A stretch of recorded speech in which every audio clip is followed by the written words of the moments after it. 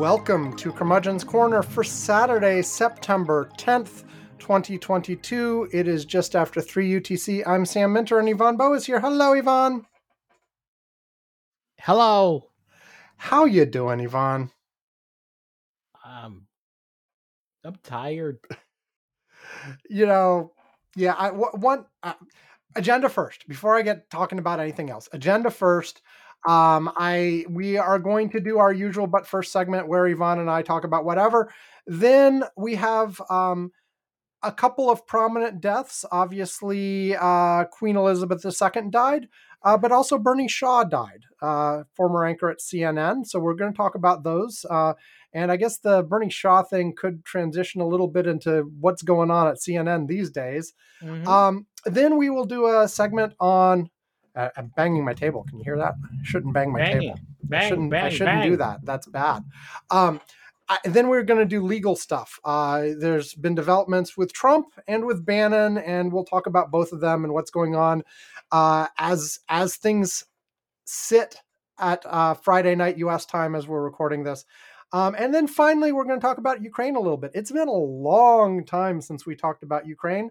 But just in the last few days, it seems like the tide may be turning a little bit and the stalemate broken, or maybe not. We'll talk about it. And so that's the agenda. The only thing I was going to say before calling for your but first, Yvonne, is you mentioned you were tired. I had one day this week that, Wednesday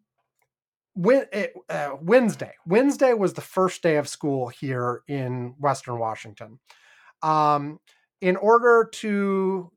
School starts just after 8 a.m. at my son's grade, which means we have to start getting him up at 7 a.m. So I already was like, I have to adjust to this whole like getting up way earlier than I've been getting up before. Already been doing that. I know you've been doing that, but I know. No. What I'm saying is that I understand your pain because I've been doing it now for about a month, and I'm still like, but oh yeah, like I wake up every morning and I'm just grumbling. I've been happy all summer long because I basically I have to get up whenever my first meeting for work is. And I used to, like, before my last internal change of job, I had a lot of meetings with India that were at like 8 a.m. anyway, or sometimes 7 a.m. So it wasn't as much of a difference. In my current job, like, if I have a 9 a.m. meeting, it's an early meeting. Mm-hmm. Okay, not entirely. I've got an 8 a.m. meeting scheduled next week, but they're rare. And most of the time, like, I can be a little bit more leisurely, 9 or 10 a.m. starting this stuff, right? Yeah. And because it's work from home, I don't have to get up that much before my first meeting. But this Wednesday was more than that because I also had agreed to take my mom to the airport. Oof. Now, and she had I don't know, like it was a 9 a.m. flight or something or whatever. It wasn't that unreasonable. But I wanted to get her to the airport and then get back in time to get my son to school. Oh, geez. Okay. So I had to pick my mom up at her apartment at 5 a.m. to get her to the airport at 6 a.m. so I could be home by 7. Oh, God. Jesus. Exactly. Come on. And in order to pick my mom up at 5 a.m., I was getting my get up at 3:30, 4. Well, no. My mom lives 15 minutes from me, so it wasn't that bad. I got up at my first alarm was set at 4, but not because I actually had to be up at 4, but because I didn't trust that I would wake up right away.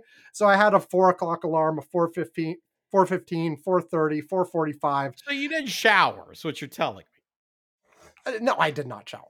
I did not shower to go pick up my mom. No. What the fuck, man? No, but I think I did shower the night before, maybe. I don't know.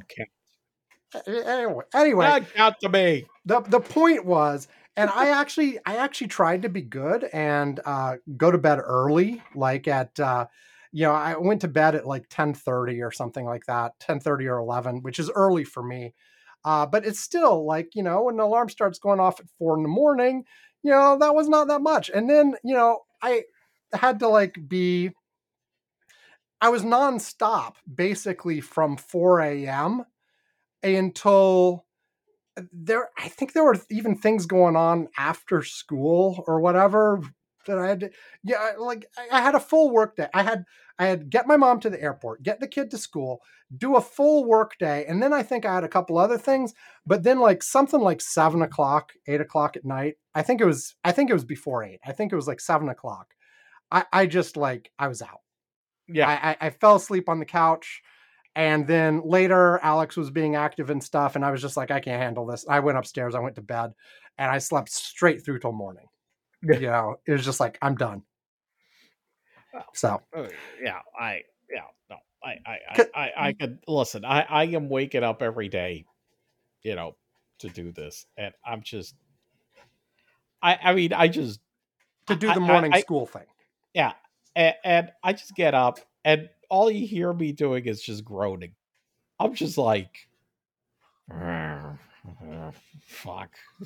I mean, that's what I'm doing in the morning. I mean, it's all you hear, coming from me. I really just, and Manu's not getting up, obviously.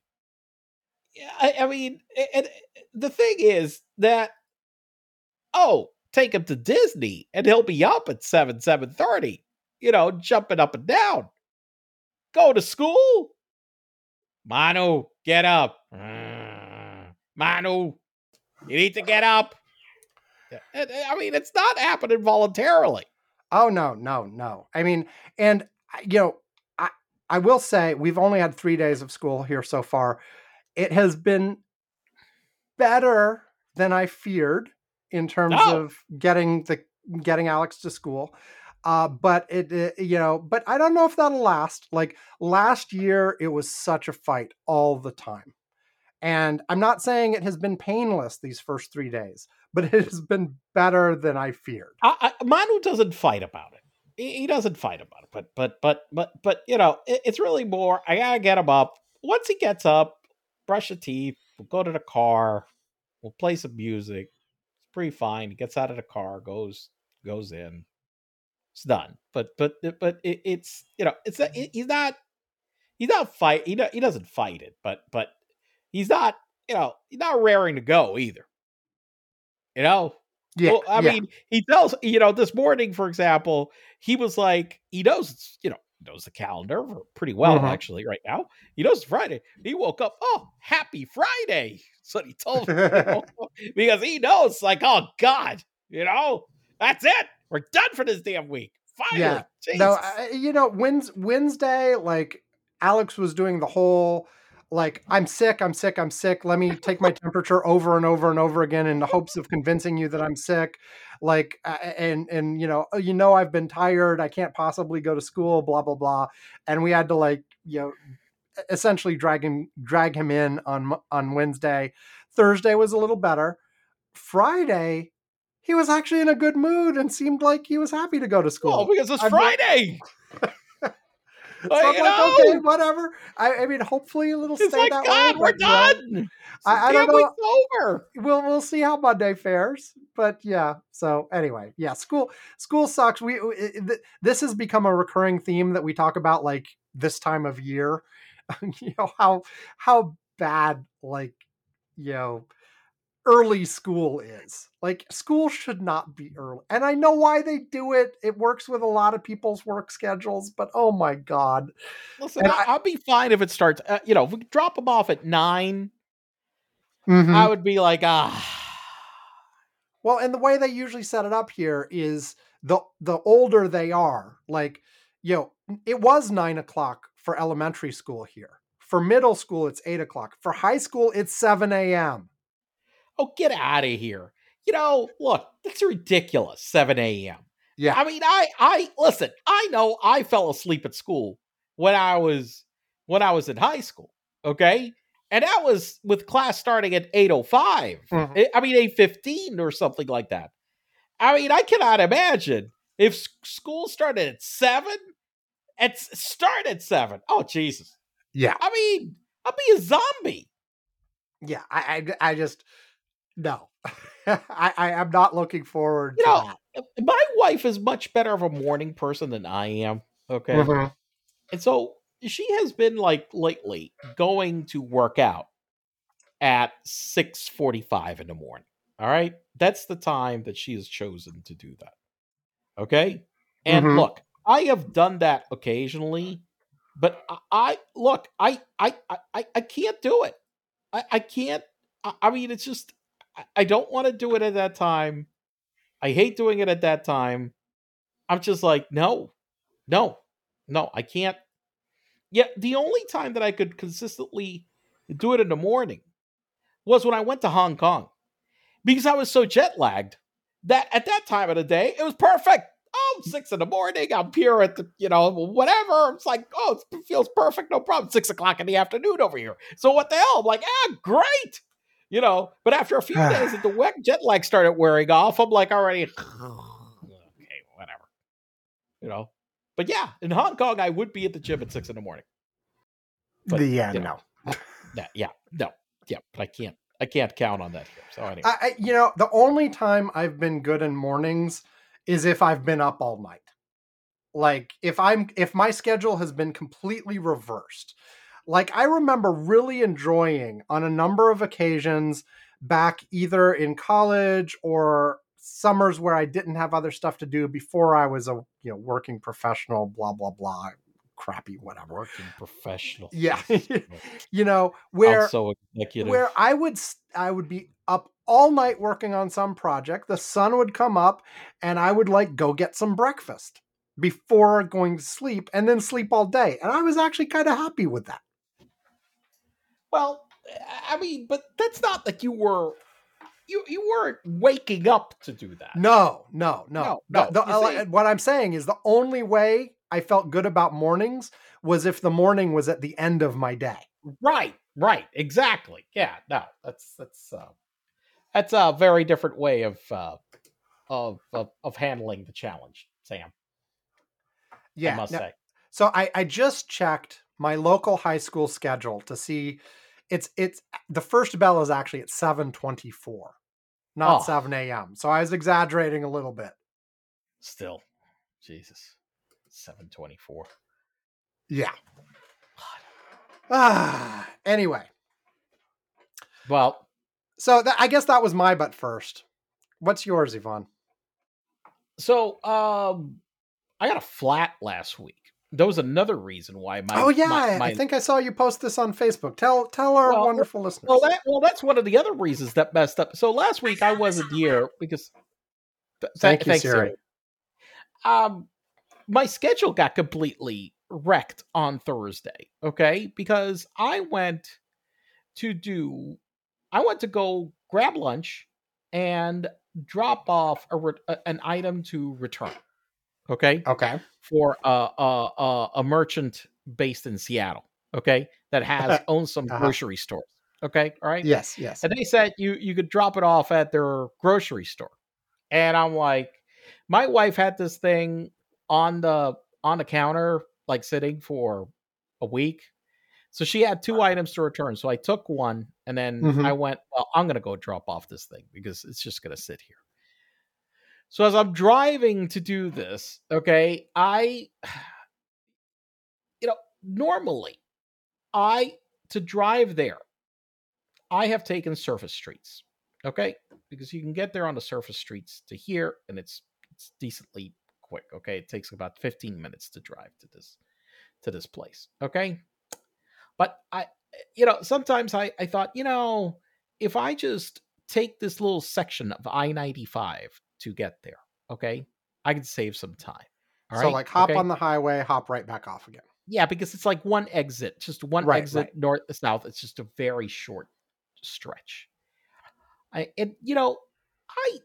try to avoid I-95 because I-95, especially here, I mean, it's not just a Florida thing, but I-95 is really a mess all the way from Maine to Florida.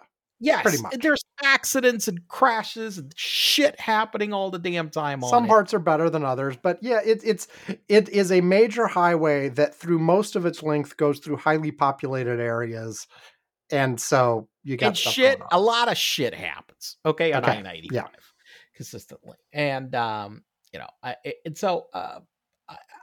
go and I'm on the on ramp, and still not on 95, and a pickup truck goes over something, and I see it, and I'm like, I can't swerve and avoid it. Okay, so my front left tire hits it. Boom. What was it? What was the thing? I'm not sure, honestly. Some random thing that fell off. Some random thing that fell off a vehicle. Okay. Immediately I hit it, and my dashboard lights up immediately. You have low pressure in a tire. I mean, it was like at the blink. Mm-hmm. And I get a display on my car. And some cars, you just get the little light. On mine, there was a drawing of the vehicle. It showed which tire was low, which was the tire that hit the thing. And I'm like, I'm like, oh, shit. And I'm like, look, I am not pulling over an I-95. I am not going to go on the frickin', shoulder on I-95. It's under construction. Listen, it's just suicide alley. It's just nothing good could come from me, pulling to the side of the road. Plus, I was hungry. Okay. And I'm like, I'm not pulling over to the side of the road at 1:00 in the day under this fucking boiling hot sun to just stand here on the side of I-95 to try to figure out what the hell to do. Okay.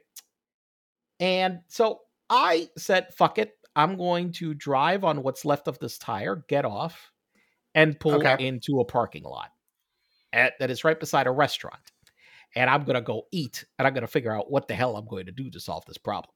Because one thing about this is that my car, as a lot of new cars right now don't have spare tires. Right. Not even a donut? No. No spare tire. I know that there is a air pump and something in there, and I had not read the instructions on it, and I was going to go sit down and figure out how to figure this out. So I go, I get off, and I pulled into I pulled into a parking lot, and I was able to I didn't damage the rim or anything. I was able to, on the sidewall of the tire, get there. The tire was very flat, and I was able to put into a nice shaded area in this safe parking lot. Okay. And I'm like, okay, this is good. I walked to the restaurant. I sat down at a bar. I ordered some food, and I pulled up my phone, and I started reading the instructions, which the instruction manual is online on an app. Okay. Right. To figure out how the hell, what do you do with a flat? And so it explains that the air pump in the trunk isn't just an air pump. There is a bottle there that I had seen that has some tire sealant.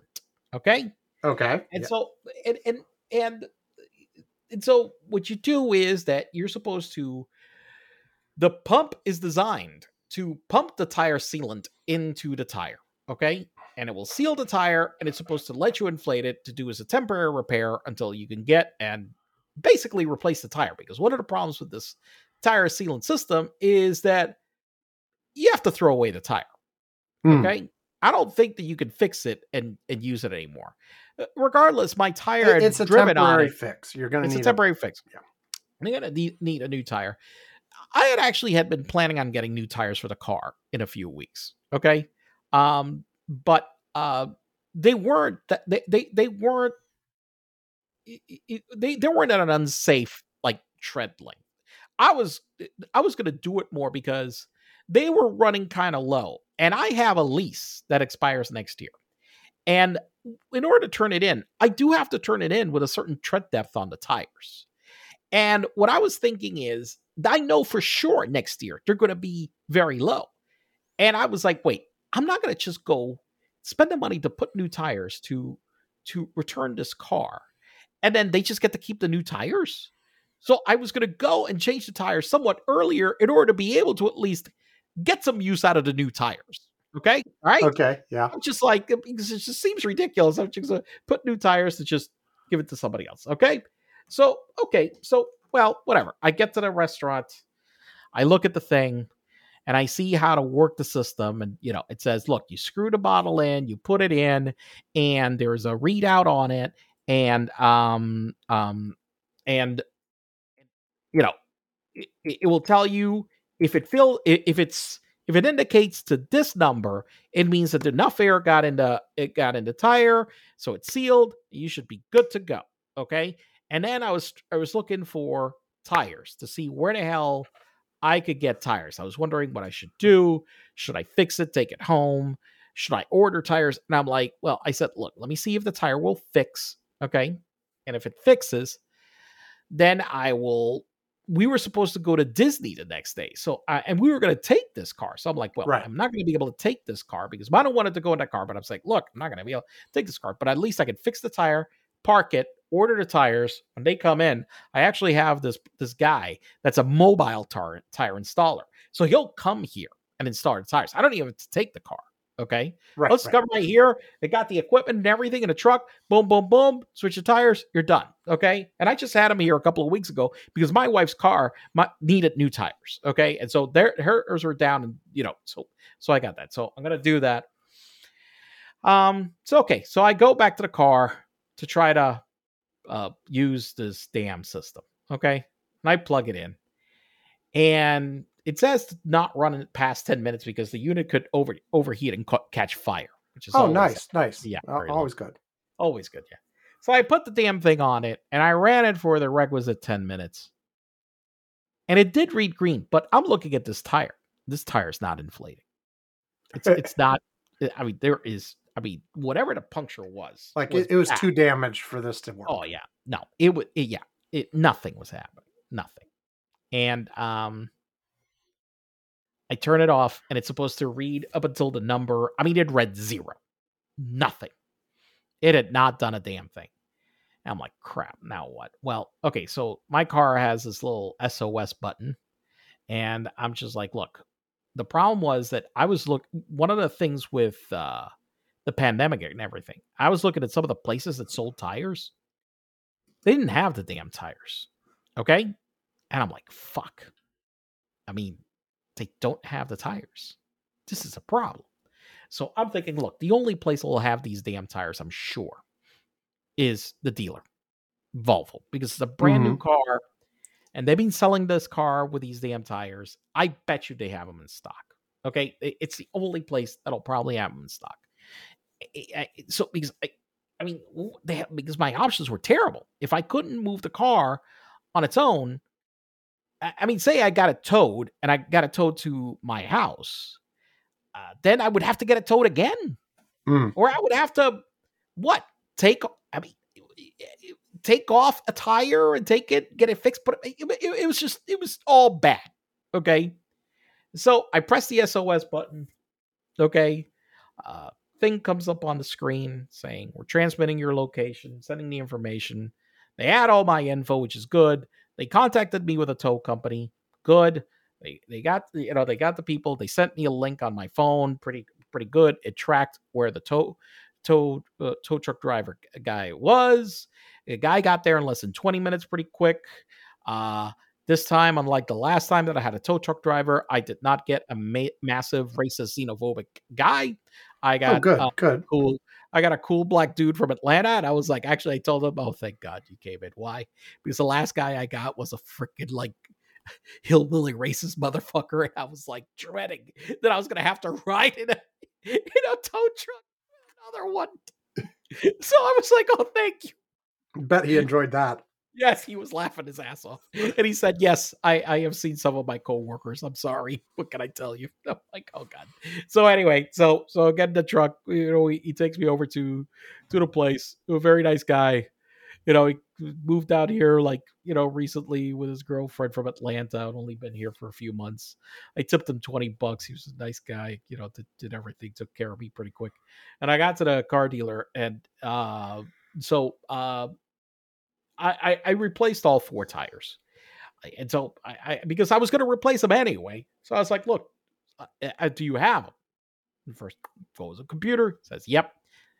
Do you have the time to install them? And he was like, ooh, it's kind of late in the afternoon. I'm like, no, don't give me that shit. Just please, for the love of God, put the damn tires on the car. Make some calls. We'll get your tires on the car. Beautiful. Okay. So I just waited there and got the tires and put them on. But look, the thing that it's just, I find this strategy by the car companies really annoying. Okay, the no spares in no general. Spares. Yeah, I mean, it just turns a flat tire into a fucking towing event. Is it all just so that they can say there's more trunk space or something? They do it for trunk space. Like, look, it saves weight, trunk space. I mean, you could always buy listen, here's a problem. Like my car, I what I understood, like especially with some EVs, plug-in hybrids and hybrids, they got to sacrifice on space certain places. Now, my Audi that I had before also did not have a fucking spare tire. Okay, you could just buy one and tie it to the roof, Yvonne. That would be an option. Actually, no, I take that back. The Audi did have a spare tire. This is the first car. I had my car before that. I had a BMW that did not have a spare tire. There was no, there was no space need or anything. Now BMW, they have been doing this. They've put on car run flat tires. Mm-hmm. And so now a lot of people don't like the run flats. My experience to run flats, the sidewalls are harder, so the ride is harsher in the car, and they're more expensive. But I had problems where I had punctures with the damn run flats, and guess what? This is not a problem. I just get a thing on the display says, "Hey, you got a tire. It's out of air." And you just keep going, and that's it. And so I just. But many car companies are doing this where, they don't give you the damn run flats and then they don't give you a spare. They give you this kit, which is a recent solution. And unfortunately, in my case, it didn't fix anything. And so, it would probably take care of it if you just ran over a nail or something. Yes. Yeah. But based on what I hit and how it just popped. I mean, it just all the air came out in one shot.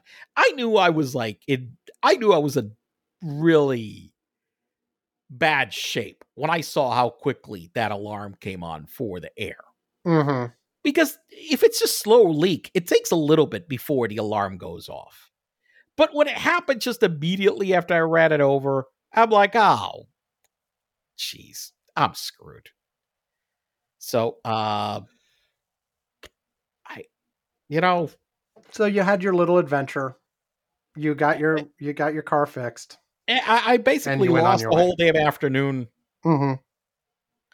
I had there was a call. Well, I suppose you're lucky if this thing was falling off a truck in front of you. You're lucky that's the tire's all that happened, right? Well, that's true. Although it didn't seem like it was something that was, I think it was like some kind of wooden thing. Mm-hmm. Maybe it could have fallen off and gone right through your windshield or something. Well, that has happened in this state. People have been killed by that, so it's not like it's not impossible. But it's one of the reasons I avoid I-95. I mean, because it's just So one of the things that's been going on I don't know. It's come up a few times on my TikTok. I don't know about yours.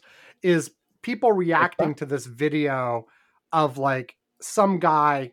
It was one of these big trucks full of logs or whatever.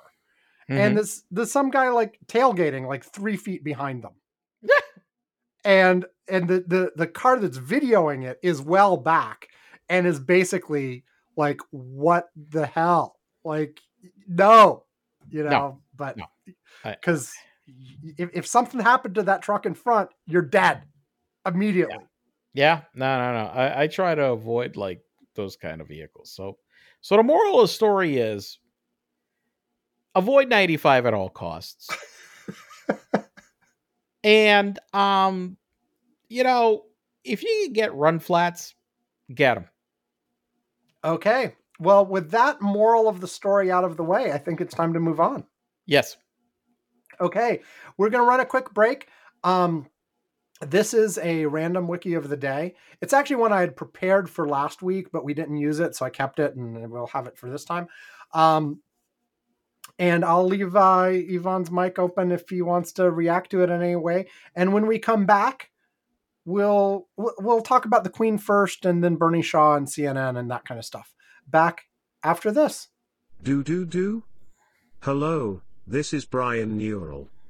I'm here to let you know about Sam the Curmudgeon's other podcasts, the Wiki of the Day podcasts. Wiki of the Day comes in 3 varieties: popular, random, and featured. Each highlights a new Wikipedia article each day. They just pick the articles differently.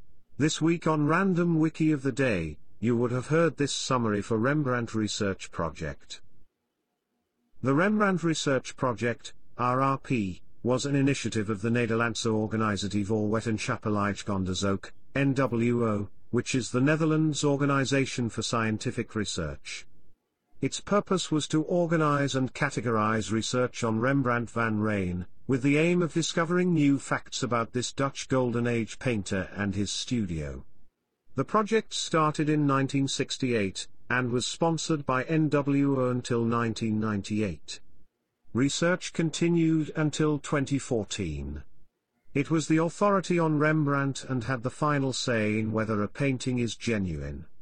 The documentation generated by the project was transferred to the Netherlands Institute for Art History and renamed the Rembrandt Database. That's it. See? Fun, entertaining, and educational, right?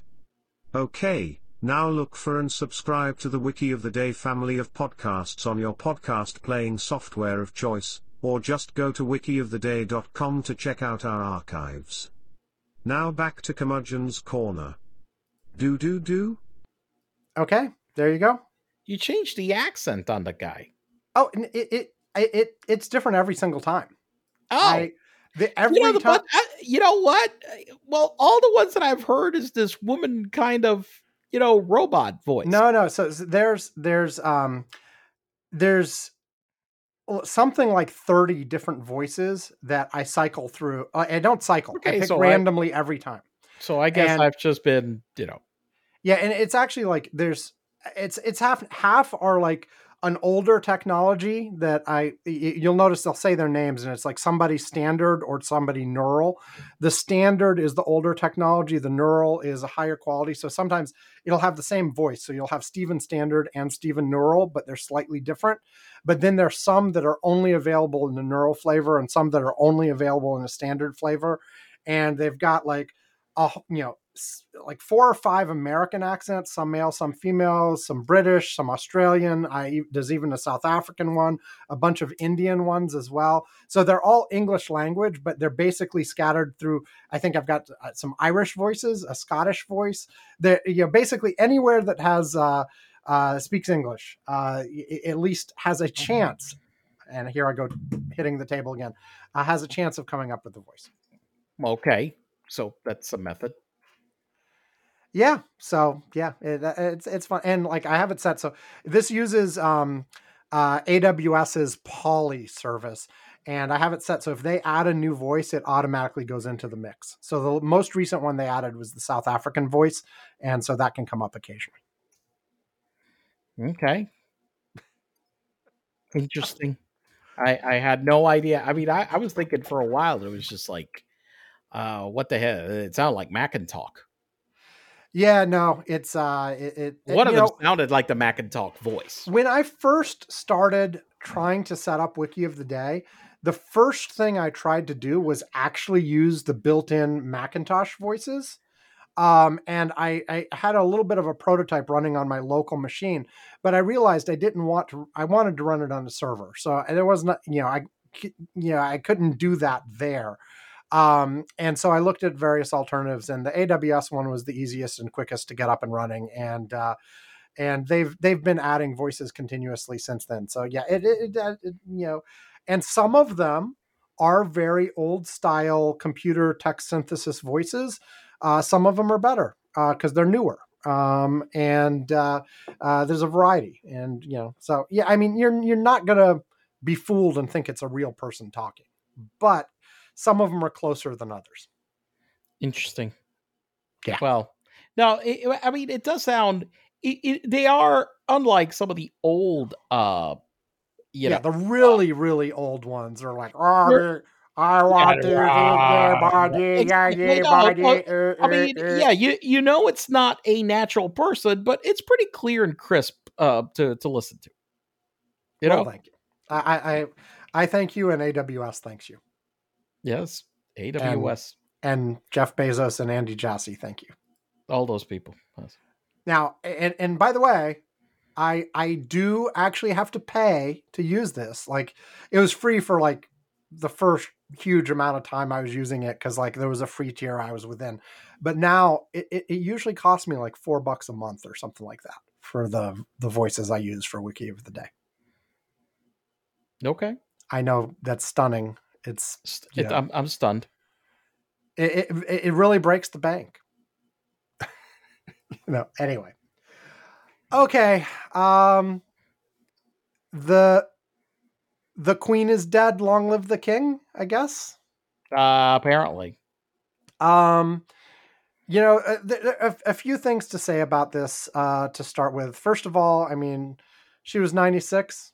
Not unexpected. We knew this could come at any time. I've been, as part of the prediction show, I've had her as a predicted person who's going to die for like the last several years. But but in your Deadpool bet, you're off by 9 years. Well, there was a Deadpool that Yvonne and I and some of our college friends started like, I don't know, 10 years ago? More? No, it was 20 plus years. Yeah. 20 plus years ago, that had a whole bunch of people. And apparently my prediction for Queen Elizabeth was 9 years off at that point. 9 years ago, I thought you were the closest, apparently.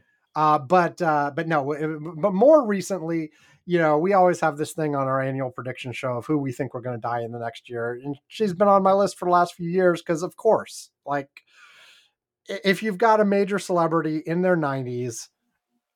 Well, I mean, your queen prediction was kind of like my Fidel prediction. Yes. Eventually, it had to become true. Yeah. Right. But on the other hand, she was fulfilling her duties a couple days before her death, and she looked old, but she looked like happy and peppy. And the details of exactly what happened to her unknown, but they're not revealing it. But she was 96. When you're 96, at any moment you could like not wake up the next morning. Yeah, it's just the way it goes at that age. Yeah. I mean, look, like you said, this wasn't unexpected. Obviously they had been planning for it. One of the things I was reading was that earlier this year, and it was this year, so I guess she felt, I think she was feeling it, that she was really on a decline.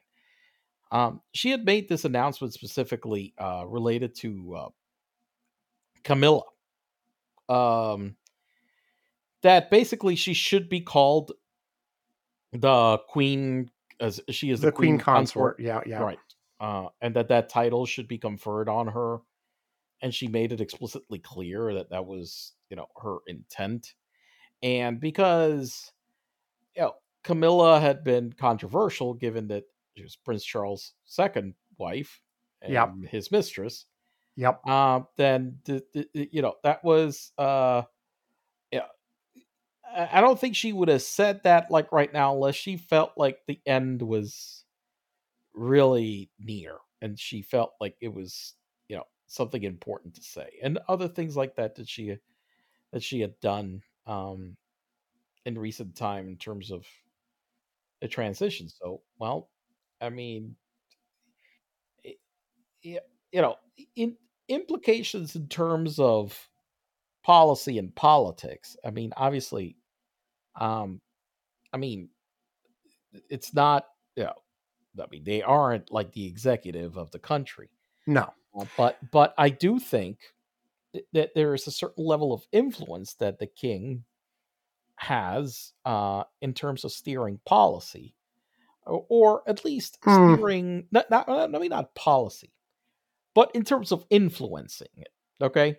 I don't think that the queen had exerted that, but there was one thing that was interesting that I saw. The the Prince Charles had been doing a lot of work in terms of going out to countries in terms of some foreign policy positions, especially on climate. Okay, and apparently he's been very passionate about climate change. Yeah. So I'm just curious whether he'll meddle more than his mother did. Not meddle, but more influence. Understand what I'm saying? Okay, in terms of because one of the things people have been talking today that look, Queen Elizabeth would have never done was that I saw that on his way to the palace, he got out of his car and started just shaking everyone's hands, which to me already indicated that his intent as a king was to be more approachable. She's done some of that stuff in the past too. Yeah, she was very aloof. She was known for that, but that's one of the things that she actually loosened up a little bit after Diana. Blah blah blah. A little bit. Yeah, she was very big on the official protocols and stuff when she was doing official duties. But there are a lot of stories of her goofing around and her doing things and surprising people, and and being really friendly when people met her in person, etc. Oh yeah. But I guess I think that some people are speculating that he was going to be far more engaged in some way. I think we'll see. We'll see. I mean that stuff will play out, and he will bring he will bring a different style to it. And he also indicated in his first little speech or whatever that he realizes that some of the things he did before he won't be able to do anymore. Right. So, and another thing, well, this is going to be an interesting event because my understanding from what I was hearing this morning is that basically, like, almost all important world leaders are going to go to this funeral. It's going to be a leadership gathering for this funeral. So that's one thing that I hadn't thought about or expected, but that it is expected that the official funeral will be attended by practically every important leader of the world. Right. I'm sure except Putin. Well, who knows? We'll see. He might. I don't think he's invited. He has met the Queen before. One of the stories that was going around is at the official thing where she was going to greet Putin or whatever, like one of the dogs like barked at him or whatever, and she whispered to whatever was next to her, the dogs know what's going on. Something along those lines. I did want to say, there's been a lot of talk about her legacy and the whole 70 years. And I mean, how people mention, she's been the Queen for 30% of American history. That's huge, Yeah. And, 15 prime ministers, close to that many presidents, met all of these people, been all around the world, Yep. witness to all kinds of history. And on the positive spin of it, people have been talking about how she sort of graciously presided over the reduction from the British Empire to just the UK, essentially, plus a handful of things that are still around in the Commonwealth and stuff. And how she was sort of this positive grandmotherly influence, and everybody just all kinds of people fond of the Queen, right? And emphasizing sort of the continuity that was represented by having one person there for 70 years. And also in terms of the policy stuff you were talking about, lots of people, just praising her for the fact that no one actually knew what she thought about most of these things, because she knew her duty as a constitutional monarch was to stay out of politics. Correct. And so she was very careful, the people who knew what she actually thought about anything would be extremely small in number, very close to the family. In public, she would not talk about any of these things. She, she would read the speech that the official government gave her to read when she did the Queen's speech or whatnot. And she would, play her role as the constitutional monarch, well knowing that even though there are theoretically some vestigial powers that the monarch could use, that's not where we are. And that's not where we've been for a very, very long time.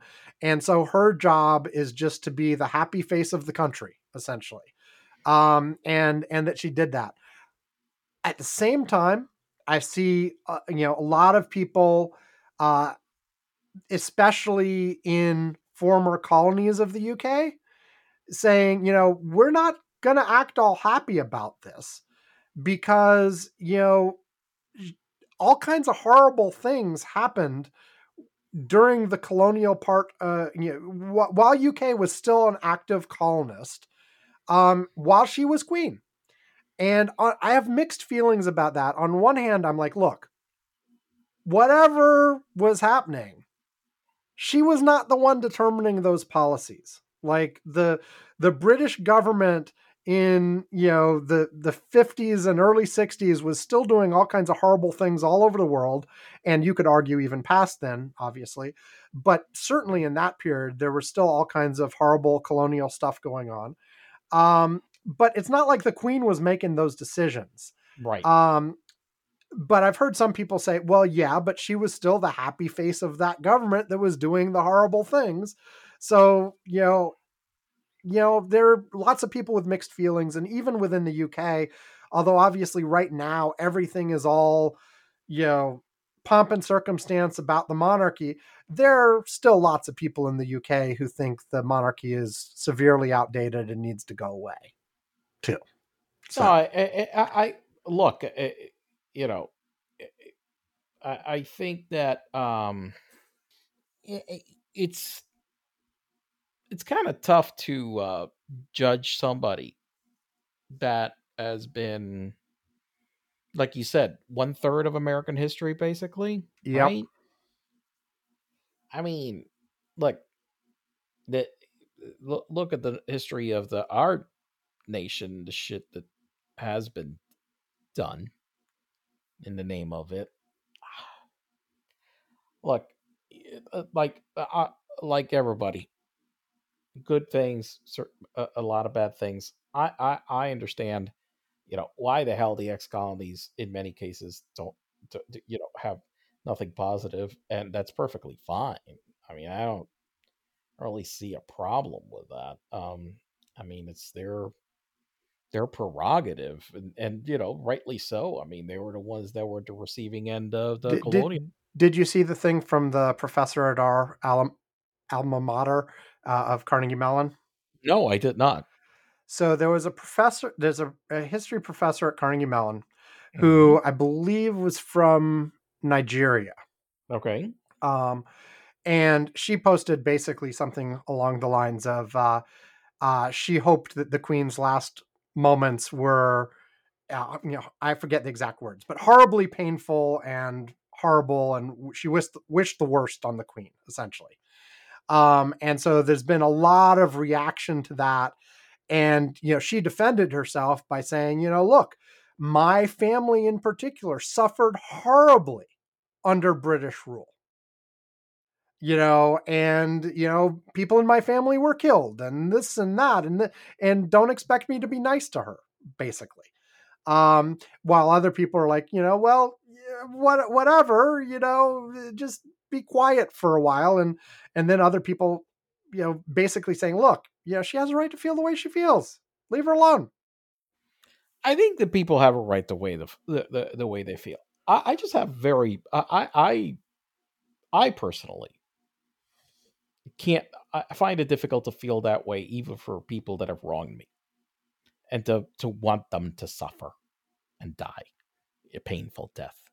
I still, I will. One event I was thinking about today, because I saw somebody else express these feelings today, and I was like wincing about it. I still remember seeing when they published that video when they executed Saddam Hussein. Okay. Saddam Hussein was a horrible, horrible, horrible man. Nobody can dispute that. And I looked at that and I was like, I felt bad for him. I did. I just that just, you know, I mean, I understood why they did it, but the way that I feel about humanity, even to people that have wronged me, doesn't let me want those things for anybody. And I just feel that when you allow yourself to have that, you really start losing some of your humanity and your feelings towards people. I understand that you're not going out and like grieving for them, but to actively wish that they suffer in pain, I don't even want that for that asshole fucking Donald Trump. I mean, I may say that, you know, it would be better for us if he's dead, but I'm not actively wishing for his. Well, along those same lines, and I know we've talked about on this show, I have horribly mixed feelings about, when we killed Bin Laden, or that latest whoever Al Qaeda person we killed just a few months ago. Agreed. I agree. I would much rather a solution that did not involve killing them. Yeah, no, I totally agree with you. I just don't think that is. It's not a good thing for humanity overall to feel that way towards anybody. That's what I would say to this person. That I understand your why you don't like her and why you're not grieving about it, but to actively wish ill will to them as well. I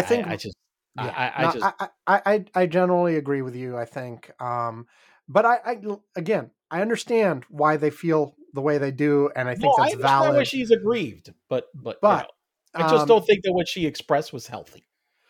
And meanwhile, at the same time, like I look at it and I'm like, are there problems with the monarchy in general? Yes. Are there problems with Elizabeth II in particular? Sure. Like specifically, I think a lot of the stuff that happened, around Charles and Diana and how they were treated and how he even like Meghan Markle these days, like a lot of things went down that were not like as nice as they could have been. Yeah. And I don't know how much of that was the Queen, but at least with what was going on with Diana, apparently some of it was, and less clear on the more recent stuff. But, so she's not perfect. But I feel like you look at the totality of the time, and what you see is someone who are certainly they got, of course, you get all kinds of benefits from this role, right? I mean, she's rich, she's famous, she got bliss, this, that, whatever. But fundamentally, she did dedicate her entire life to service of her country. Yep. We talk about like presidents and they come and go every few years, like, and there are clearly other things going on. They're like ambitious and they want to do this and they want to do that. And they're and in some cases they, after they're out of office, they, use it to make bank for themselves and stuff like that. She spent 70 freaking years doing the stuff, going to events, doing the stupid ribbon cuttings, all the pomp and circumstance. And, you can enjoy some of that a little bit, but, a lot of it, I mean, she's basically, she can't just go out and have fun. Like, there's security around her 24 hours a day, her whole freaking life. So she's not going to Vegas and downing shots. Is that what you're saying?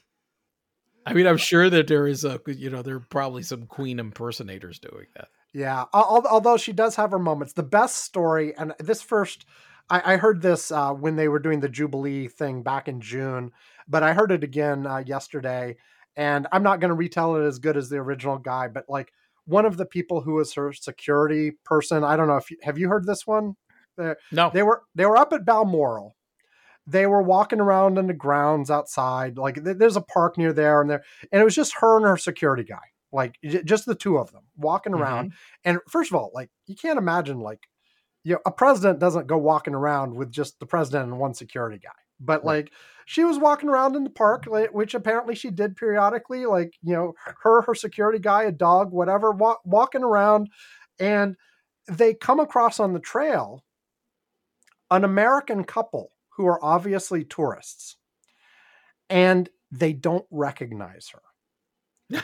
So they start up a conversation with them, you know, and, you know, they ask her, oh, you know, do you live around here? And she's like, no, I live in London, but but I come up here for a vacation house, and, you know, so I'm up here a lot. And they're like, oh, how long have you been coming up here? Oh, like, you know, all my life, for decades and decades.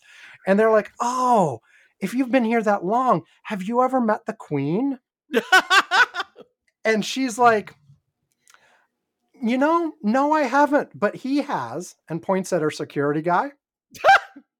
And so they start talking to the security guy, and they're like, oh, how's the Queen? And she's like, and the security person is like, well, she can be a little cantankerous sometimes and a little bit of a pain. And he's like, and when he's telling the story, he's like, I've been with her a long time and I know how she's joking around. And, you know, and they're like, oh, that's cool. And so the American couple hand the Queen their camera and say, can you take a picture of us? And the Queen happily takes a picture of them with the security guy. And then the security guy actually, like, says, okay, why don't you take a picture with her? Why don't you take a picture with her too? Yes. And then they take a picture with her, and then they go on their merry way. They never reveal that she was the Queen. And then after they walk away, the Queen, like, leans over to her security guy and is like, I would really love to hear when they go home and show their pictures to their family and stuff. Anyway, that's the best Queen Elizabeth story I've heard in the last little bit. Do we know about these people? What happened when they showed the pictures? No, we don't know. That part down. Yeah, we don't know. Thanks, Siri. Thank you for the update. Jesus Christ, what the hell's wrong with your Siri?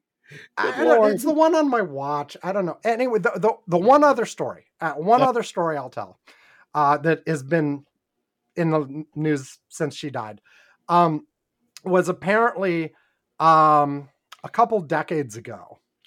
The King of Saudi Arabia was there for an official state visit. And she, you know, at one point she's like, would you like, you know, a tour of the grounds or wherever they were? I forget where they were. And of course the king is like, yes, of course, I'll happy to have the tour or whatever. And it's going to be a tour in a car. The Saudi king or whatever gets in the car and is told to get in the front passenger seat. And, you know, is expecting to be driven around by somebody for a tour. The Queen gets in the driver's seat. And if you remember, until very recently, women were not allowed to drive in Saudi Arabia at all. Oh, right. So she gets in the driver's seat. She's going to drive him around herself to show him around. And not only does she drive him around, she drives him around. Like at high speed, twisting around corners and stuff. And apparently he's like, first of all, there's a woman driving. It's the Queen driving. Right. So it's not like he could say anything. And she is driving like a mad woman around the estate. I love it. And he apparently is like grabbing on to the little handles in the car, going, please slow down. And because she's also talking to him, telling him around. Oh, look, like, there's, you see, that's the, you know, that's where that's where I picked those seeds like a couple of years ago, and I planted that tree. You should check it out. It's a beautiful tree. Yeah. And he's like, please pay attention to your driving. Please slow down. Anyway, those are the two funniest stories I've heard in the last couple of days. Well, I didn't have any such stories with the Queen, unfortunately. No. No. Okay. We spent a long time on that. Bernie Shaw. Okay, Bernie Shaw. So I thought we were going to spend more time on him than the Queen, but look at that. Well, of course, that was my awful. I started making a prediction. We're not going to talk about them that much. Oh boy, I'm always wrong about that. Well, so Bernie Shaw retired. I mean, it's crazy. A long time to think about this. It was like 20 years ago that he retired. For anybody who doesn't know, he was one of the original anchors on CNN when the thing first launched. And of course, when Gulf War I happened, he was one of the people heavily involved in Baghdad while that was going on. He was the face of CNN for a long time. The face of CNN for a long time. And, he was old school. Okay. As a reporter. I mean, he was a reporter as what you and I got taught reporters were supposed to be. Trying to report the news, as objectively as possible, and that you should have as little or no idea of what their own personal opinions were related to the stories. Okay. Yeah. That was his mantra. That was his culture. And that was what CNN was when he was there.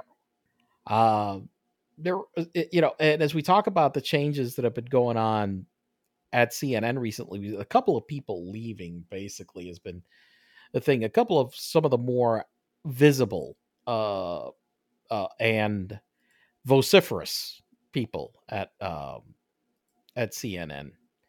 I pulled up an old interview from him that I remember where he talked about this.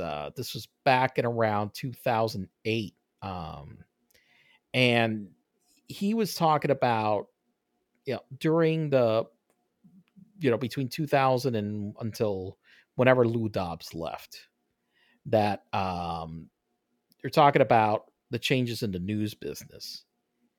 And he said this was for whatever reason, the two interviews that I found from him were both happened as he was a guest on Wait, Don't Tell Me on NPR. Okay. I found almost no others where anybody asked him some real questions about his career afterwards. And they asked him a question about what he thought about the changes in the last in the news. And he says, well, here I go working the plank of controversy. The tack that my favorite network has taken raises my blood pressure. I don't like it.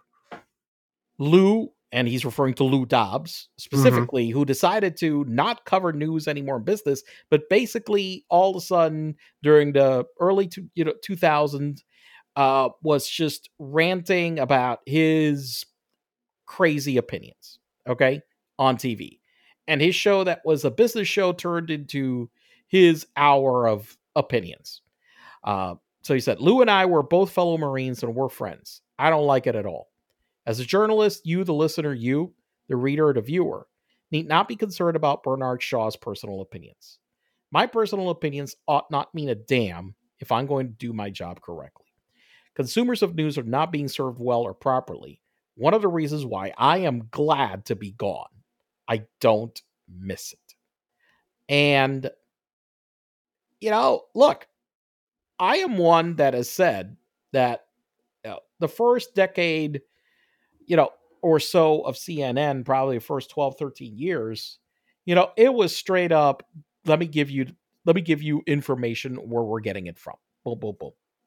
It was just it was a pipeline, a gusher of information from all its news bureaus for the most part. Very little in terms of opinion shows and whatever, or entertainment for that matter. After the Gulf War, the first Gulf War, and the ratings went down, they freaked out over there. And they started putting all these shows and all this shit that was fluff. And fluff and more fluff and more opinion and more and more and more. I always remember the day that you called me. Oh yeah, because this stupid style show had been added. House of Style instead of like the International Hour. Yes. I every day at 10 a.m. turned on the TV to go watch the International Hour. And I fucking tuned into CNN and they had Christy Brinkley's House of Style. I fucking wanted to throw my TV out the goddamn window. But that's been the direction of TV news the last 20, 30 years for the most part. Newspapers were still, more straight up. But one of the things that's happened with newspapers is that, the number of them and their influence has definitely decreased. Now in recent times, some of the more prominent ones like New York Times and others have re-strengthened and been able to do more as they have figured out a way through the digital medium. But there was a lot of reduction in terms of news coverage. But there was also, I think the main thing is what Bernie Shaw hit on. It was a change in the culture of what the hell a reporter was supposed to do. One of the things is, as much as I like John Hardwood at CNN, was that he didn't live to what Bernie Shaw lived to. And I knew what his opinions were. And, look, I with a lot of others. I'm going to disagree a little bit. I actually feel like the view of complete impartiality is sort of, it's an illusion. Nobody is completely impartial. No, but so it's. I feel like it's actually helpful to know where they're coming from to some degree. But here's the thing, more to the point: what has gotten burned in all of these, and this is in the news shows, not just the opinion shows, that, and especially what CNN is doing right now, because apparently they've got the directive on high to start being more friendly to Republicans. Okay. But the thing that is a continuous problem across a lot of major media is what they call the both sides mindset, the both siderism. Okay. Where they feel like their job is to be impartial. So they have to say, this side says X and this side says Y. You decide.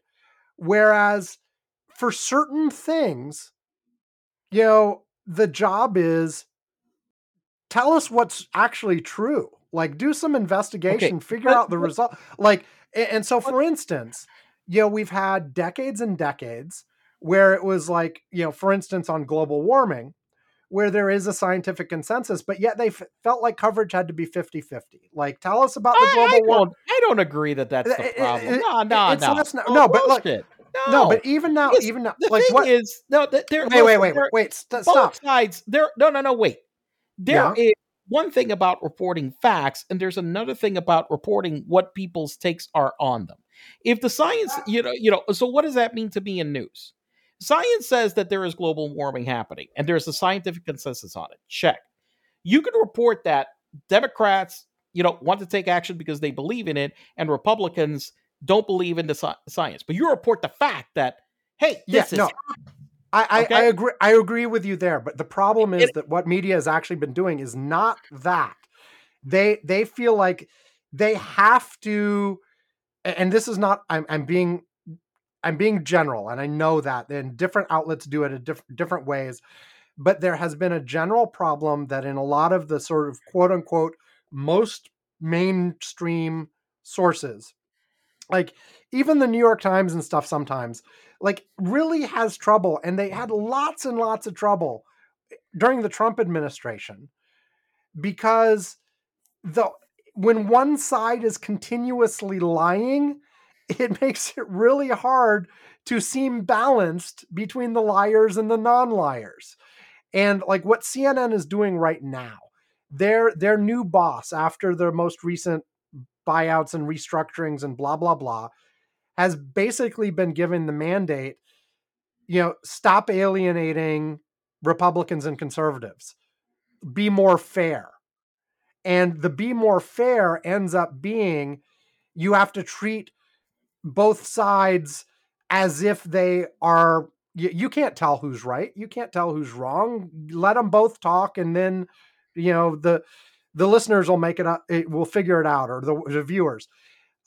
Whereas I think in a lot of these areas, one analogy I've heard all the time is that, if one person comes on and says it's raining outside and the other person says it's sunny, your job is not to report what the two of them says. It's go look out the window, see what's happening, and tell the people that. But you can report what the fact is, which, by the way, is what used to happen more often than not. Okay. You can report what the fact is. Okay. And say, hey, it's sunny outside. Democrats are, they believe it's sunny, but for some reason the Republicans are acting, are going on the assumption that despite the scientific consensus that it's sunny outside, they are denying it. And you know what? I mean, that's what's happening, okay, in a whole bunch of cases. And so you could go and report, well, we've analyzed all the voter fraud cases and have not found any credible evidence to support voter fraud allegations. However, the Republicans still claim that the election was stolen. Yeah, and certain outlets have been. That's the right way to do it. And I think you and I are agreeing on that. But what my worry is, I see lots of places that I gravitate to the places that do exactly what you just said. Yeah. But lots of places are not. No, I know. And that's I think that is the frustrating thing about this. And that's what drove Bernie Shaw crazy. Okay. I think for the most part that's not what they're doing, because you got a reporter that is instead of like reporting what it is scoffing at what the Republican is saying. Listen, you could present it and present the absurdity of it without showing your disdain and scoffing about it. Well, on TV. I actually don't mind the disdain and scoffing if somebody is actually saying something that's foolish or wrong. But what I worry about more that I'm seeing a lot of, and the recent turn at CNN is towards this, is don't actually do the fact check at all. Just tell what the two sides say and move on. Well, that's not newsy. That's another turn either. That's like turning into just a vapid vessel of nothingness. Yes, and I think that's a big problem right now. I would much rather have the person who... I think that for a lot, CNN had been a vapid vessel of nothingness for a long time. I mean, there are all these damn news channels. Like, I mean, they suck. I mean, I stopped watching CNBC precisely because of this shit. Okay? I had some guy every morning. I'm waiting to find out what the facts is, and every time that some news story came out, he would like just say how he thought Obama sucked and how what he was doing was stupid. And I just got fed up with watching that shit. Okay. Yeah. I mean, look, and honestly, on the opposite, it also, I found it annoying. I still watch a lot of MSNBC, and I know it could be, oh, okay, they're just feeding you what you want to hear, blah, blah, blah. And so that's why you like it. But I sort of look at, like, even before CNN's latest turn, I was having more and more trouble watching CNN simply because they would have people on who were clearly lying, and they wouldn't always call them out on it. And then they would have them on again and again and again. Where they've been doing that for years, where they have I know, Rick Santorums and all these. I know that, and like the way I look at it is like, if they have a record of coming on your air and saying things that are provably false, stop having them on. And it didn't seem, I don't know. And so, like, yes, like the people on MSNBC clearly have an opinion. Like, there's no question about it. But I take that opinion into account when I'm watching it, but I'd much rather have them clearly have that opinion than just be like, well, we have to have a Republican and a Democrat talk about every single thing, even if one of them is lying to us. But that's the thing. I just don't see the need for bringing the Republican and the Democrat to talk about anything on the fucking news channel. Like have neither of them. Neither of them. I just find it just have some professor or somebody instead. Right. I really find that that is one of the things that just drives me the most crazy about all these fucking programs. I just hate that shit because they're what they're structured for, like especially, and I find this.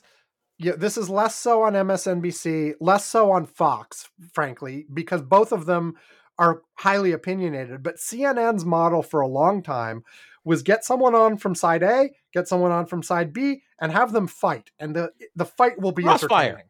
Yeah, crossfire. But now everything's crossfire. Now everything's exactly. Yep.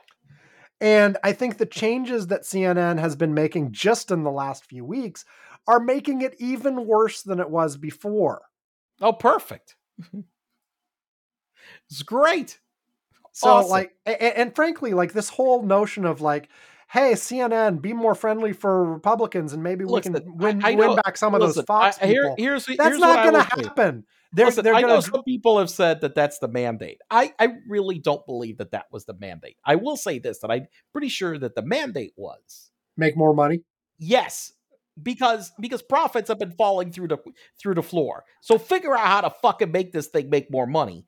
Because right now, the cash flow from this damn thing is going down. Well, and the reason those tie together, and I tweeted a long thread on this from somebody who was sort of in the TV news biz in the past, was it all comes back down to advertising.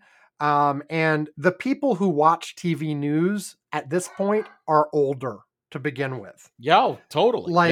You talk to a 20-something, they're not watching any of these networks. That's not how they get their news. Yeah, no, absolutely. Not one of them. And they're not going to Washington Post or New York Times either, for that matter. But they're certainly not watching any of these TV news. I will tell you this. I guarantee you that those people read a lot more New York Times than they would ever fucking turn one second of CNN.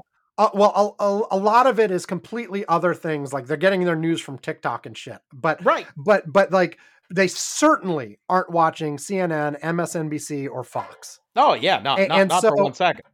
And so what they're looking for, if they want to get more ad dollars, they need to appeal to the old people who are still watching TV. Right. And the older the demographic gets, the more Republican it gets too. And so part of that is, CNN trying to catch back some of the people who went to Fox and thought CNN was crazy. But frankly, I don't think that's going to work. The people who went over to Fox are not coming back to CNN, no matter what you do to them. What you're going to do is you're going to take some of the people who were okay with where CNN was, and you're going to send them over to MSNBC. This seems to me like a CNN death spiral. This is not the way out of their financial. Oh, I totally agree. I think this is definitely a CNN death spiral. I really don't see, to me, like what's happening at CNN is like a much later happening of what the hell happened with like MTV and how they don't play music videos anymore. Mm-hmm. I mean, because that's what MTV used to be. I mean, it's what the fucking letters stood for. I'm going to guess they don't stand for it right now anymore. But right now you go to MTV and there's no fucking music videos. And by the way, we are living up to our curmudgeonly name right now. Yes. But here's the thing. Music, the music video is alive and well. It's just not on MTV. Yeah. It's like on YouTube. Yeah. Yeah.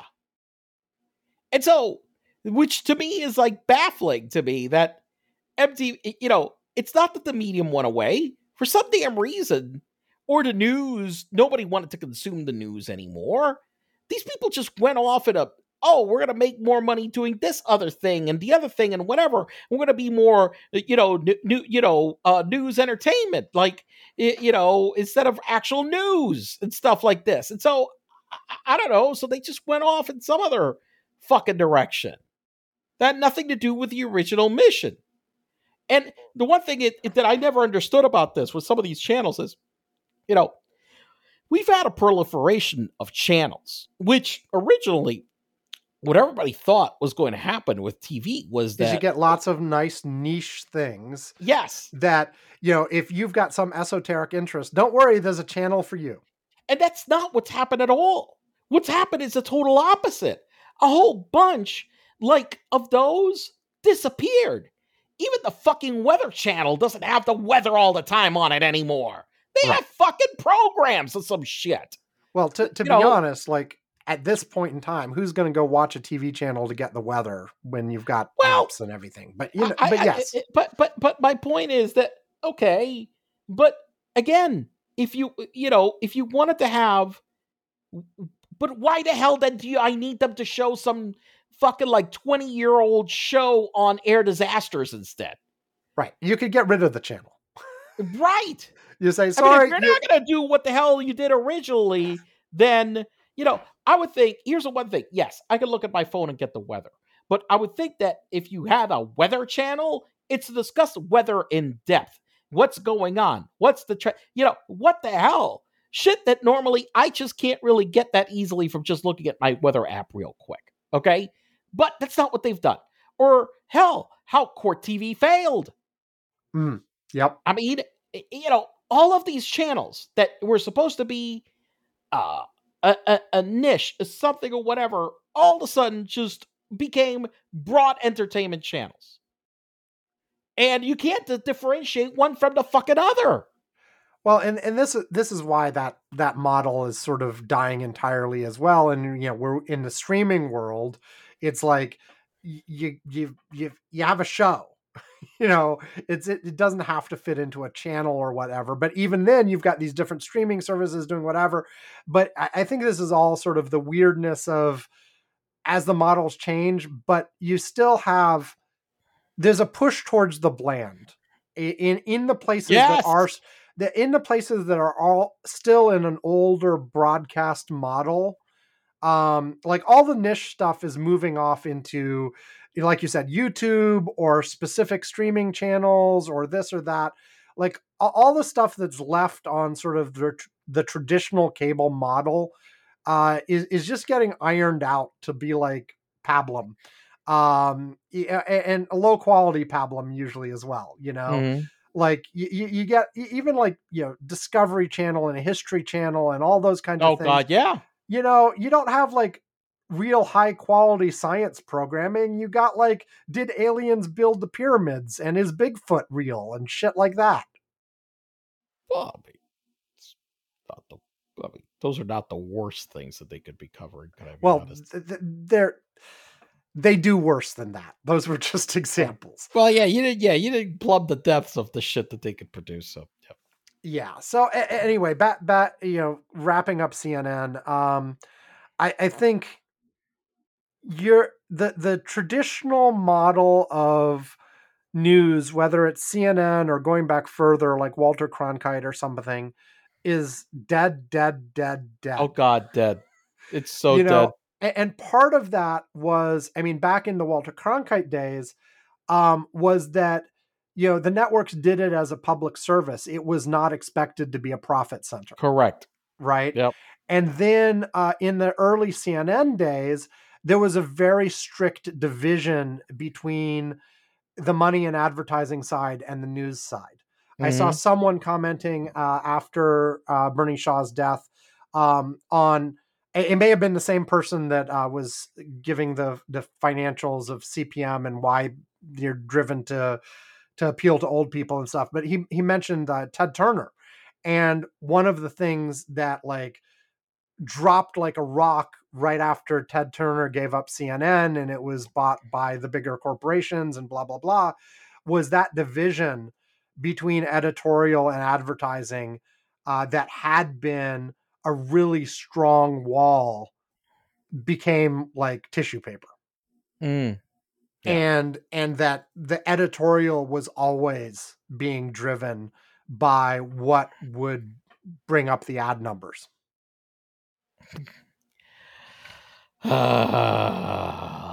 Great. And I think if the current mandate is make more money, then the end result of that is the news quality will go down dramatically. Oh, well, just it will go completely into the toilet. And guess what? They won't make more money either. Yeah, basically, they're just gonna destroy, kill the goose that made the golden egg, or whatever that phrase says, right? Something like that. I can't. Okay, enough. Let's take another break. We got 2 more things to try to rush through as fast as we can. Back after this. No, it's not the beginning of the show again. We're just taking a little time to credit the artist responsible for the music we use at the beginning and end of the show. What you are listening to right now is The O of Pleasure by Ray Lynch.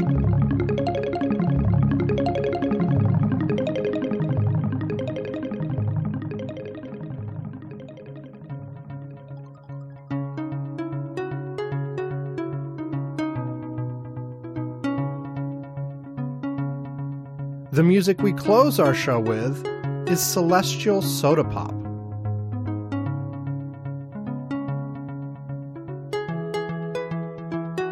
Both of these songs are from Deep Breakfast. Now platinum, Deep Breakfast was the first independently released album ever to be certified gold by the RIAA. Ray Lynch's other albums are The Sky of Mind,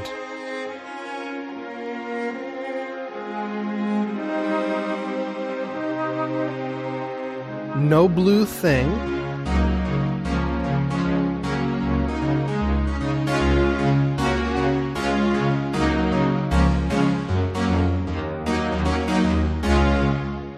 Nothing Above My Shoulders But the Evening,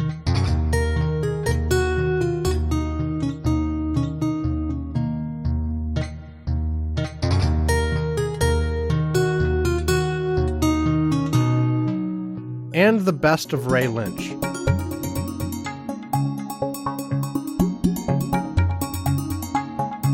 You can check out Ray Lynch or buy his music at raylynch.com, iTunes, Amazon, or anywhere you usually find music.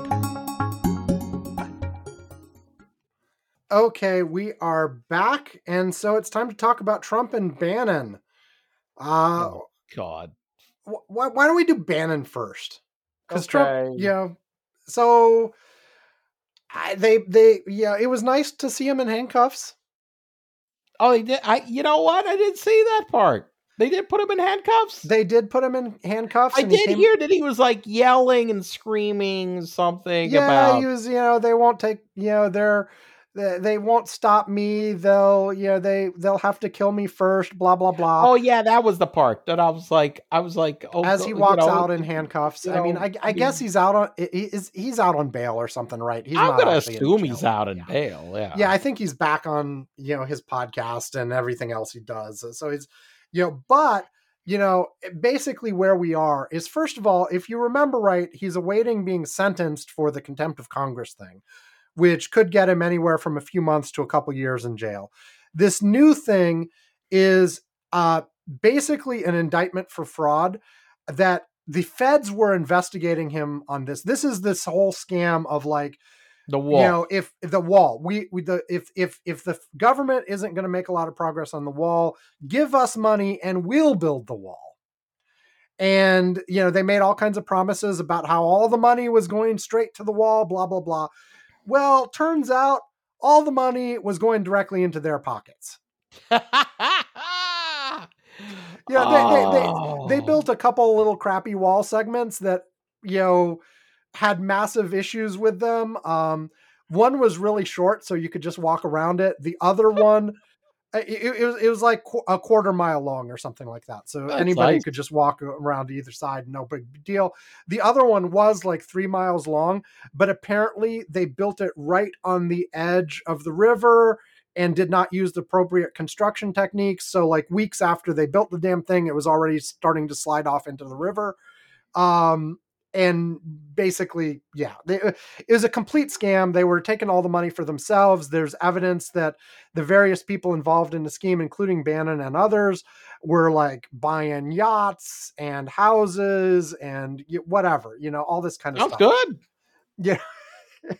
And so anyway, the feds were looking into this, but like one of the last pardons that Trump did on his way out the door of the White House was Bannon.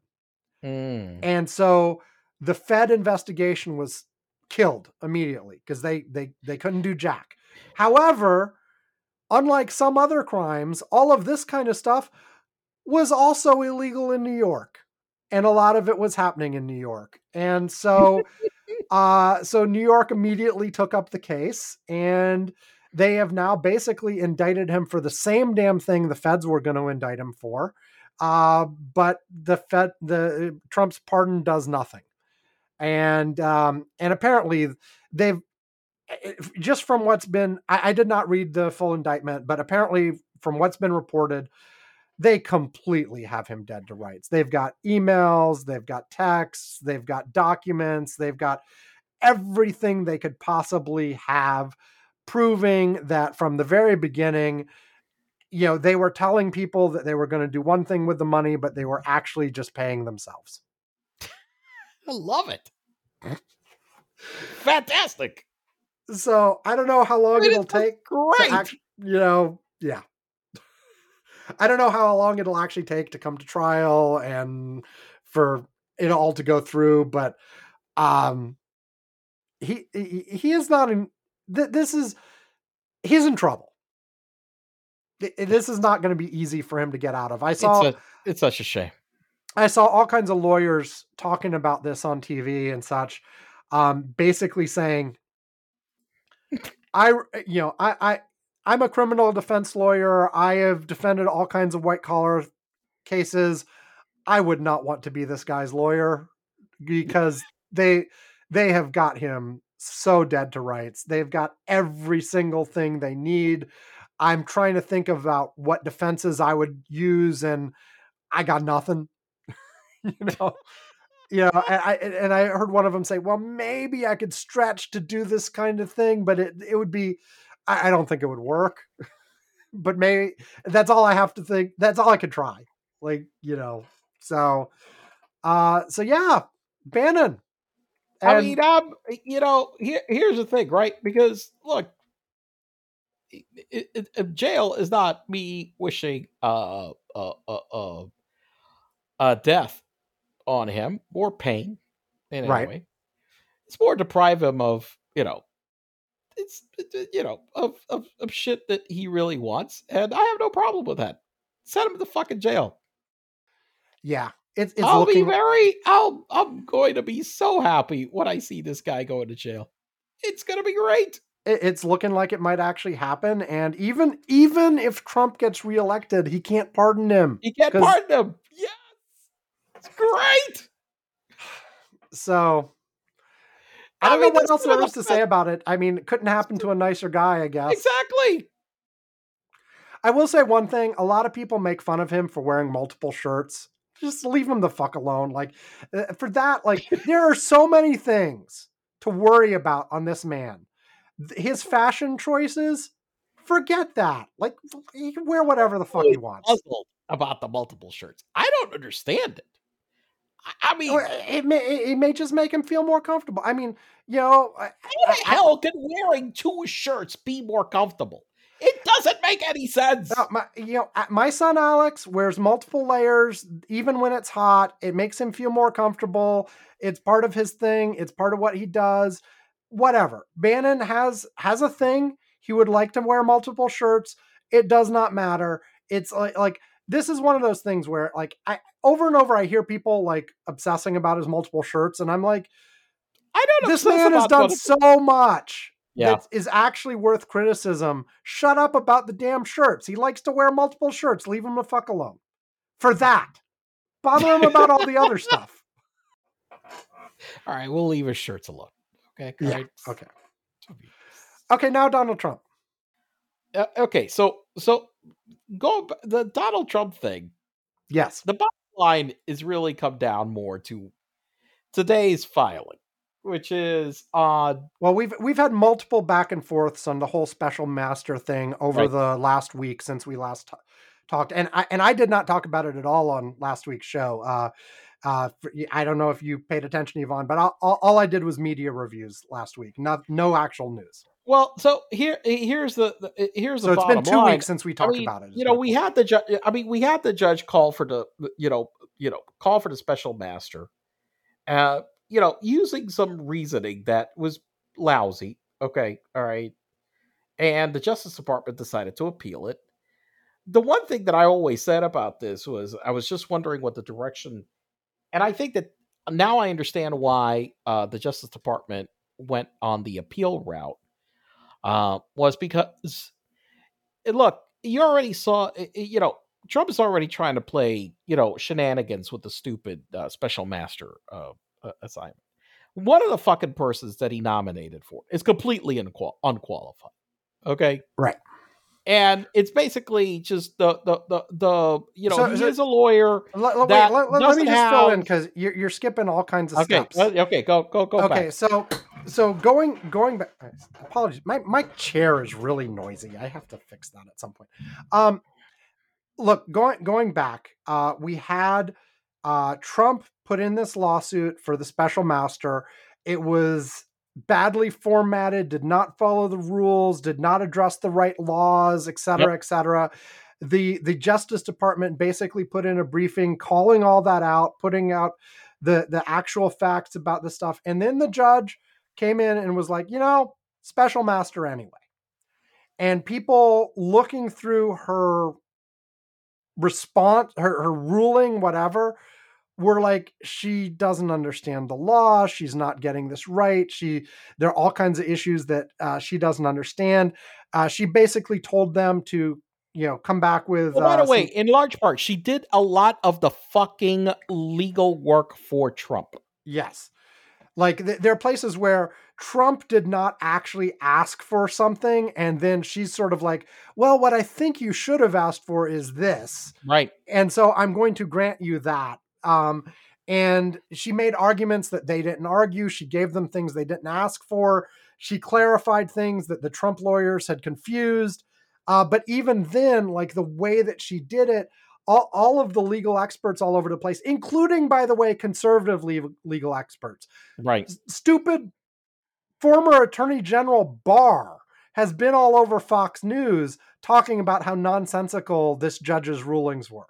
Right. And how insane what Trump is asking for is. Yeah. And like, Bob Barr. Yep. Bob, did I get the right Barr? I think it's, Bill Barr. Or whatever, the Barr guy. I always get that right. The guy that looks like the dog. The guy that looks like the droopy dog. Yeah. Yeah, exactly. Anyway, even he is out there saying that this stuff is stupid. The DOJ did say that they didn't actually submit the appeal yet. They asked the judge to separate out and basically say, look, if you want to do the special master stuff for the non-classified stuff, whatever. But we want to exclude the classified stuff because there is no possible actual... Trump does not have an ownership interest on that in any way, shape, or form. Correct. It is a government document. It is restricted, and they're like, we're not even gonna we're gonna narrowly ask you about 100 classified documents. All the other stuff, even stuff that is potentially presidential records and should belong, in the archives, whatever. We can do the special master for that, but the classified stuff, no, you can't do that. And by the way the judge had done this thing where she'd said, well, the investigation into what the national security damage was can continue, just not the criminal investigation. And DOJ came back and was like, you can't separate that. It's the same people doing it. Right. And the FBI is part of the national security infrastructure of the United States. CIA and NSA and all those folks, they can't do the domestic investigation. FBI has to do that. and FBI is who's doing the criminal investigation. You just can't pull those streams apart that way. It's the same thing. So in fact, you have shut down the national security investigation as well as the criminal investigation, because there's not a way to do this that separates it in the way that you specified. And they said, look, we ask you to please reconsider on the 100 classified documents. If you don't, then we will be appealing that to the circuit court. And in the meantime, so the judge went back and said, when you submit your requests for the special masters, please be cognizant of what DOJ has asked and address that. And then on Friday evening, a couple hours before we started recording this show, the joint filing from DOJ and Trump's lawyers did go in. As you mentioned, they each submitted 2 potential special masters. There was no overlap. Like, I think what the judge had hoped is that somebody would show up on both lists and she could just pick that person. Right. That they would agree. Yeah, right. Like that was going to happen. Come on. But the other thing, and so they disagreed on that. And like you said, one of the 2 Trump choices is just completely no. Yeah. They don't have the right experience. They don't have the right clearances, and they've got potential conflicts. Cause like, I think I read their daughter-in-law or something is in the 11th Circuit that they would be appealing to. So one of those is out. The 2 from DOJ and one of the ones from the Trump team are apparently reasonable ones that you could think might be okay. Yeah. And obviously even the other one that Trump picked. I mean, the one that Trump picked, I actually spent like about half an hour trying to see if he had, anything that was published out there that was some kind of a Trump connection, and there was nothing that I could find. Okay. I looked. I mean, I actually before the show, I did some research. Ooh, wow. I'm impressed. Okay. Thank you. Because I looked up his name and I just spent, let me just Google and look for this guy's bios, whatever. He was a Reagan appointee. He got put he was one of the judges on the FISA court that actually approved Carter Page's, the Carter Page thing, investigation into him. He approved that warrant. Okay, so he was one of those, and he was in the FISA court, approved by, put there by Roberts until 2019. Is a 7-year term, so from 2012 to 2019. So obviously he has the right security clearances because he was in the FISA court, right? And he had been a Reagan appointee, and as far as I can tell from everything I looked at, was not a controversial judge in any way, shape, or form, nor could I find anything that had him and any relation with Trump that I could find. Obviously I'm not the FBI or anybody, I can't do an investigation, but I tried to see if there was anything obvious out there that you could find, and I couldn't find it. With the other guy, that guy, I mean, it's like the first thing that comes up. It's like, give me a fucking break, Yeah. Yeah. Now the other thing besides the actual people they submitted, they were also asked to submit what they thought the appropriate scope should be. And this is where the DOJ's filing earlier in the week, where they asked the judge to narrowly exclude the classified documents. A lot of people were saying they were cleverly giving her a potential way out. Okay. Where she could continue with the special master thing, but take the classified documents out and let DOJ proceed with what they need to do with those. The Trump lawyers apparently just completely and totally rejected that. They are sticking to the special master needs to review everything, including the classified documents, absolutely everything, not sort of the narrow slice of it that might be attorney-client privilege stuff. And not even the slightly bigger bit that DOJ was willing to concede. They're like, no, they have to see everything, including all the documents that are marked as classified. And they did not, they have yet to anywhere in any legal thing make the actual claim about Trump declassifying anything. But what they said is you can't assume just because something is marked as classified that it actually still is. Yeah, that's their argument, right? Yeah, that the government can't determine what the fuck is classified and not, which I find is an absurd argument. Also, I mean, it's just ridiculous. And they're still making the argument just generally that all of these documents are not classified because not only that. Well, they haven't explicitly made that, but they are still trying to exert like some sort of thing that these are Trump's documents and that he has some sort of say or right in them. Where the bottom line is whether they're the classified documents or the unclassified documents, either way, they don't belong to Donald Trump, and he did not have the right to take them. Right. Now, and so, but by not, because the Trump folks did not back down at all on this, now the judge has to actually make a call again. And DOJ gave her a time limit. They said, if you do not slice out the classified parts of this by such and such a date, I forget when it is, sometime next week, then we will initiate the appeal. Right.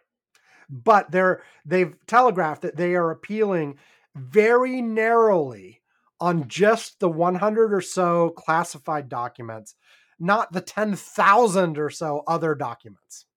They're like, do whatever, whatever. We care about those documents too. We would like to have them. But the ones that are absolutely critical for our investigation are these. And we need those excluded. We need to be able to continue on that. And if you don't let us, we will appeal.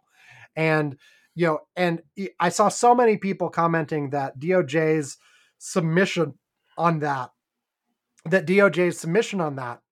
was masterful because it went through and really stepped through all the law, all the precedents, described everything, and basically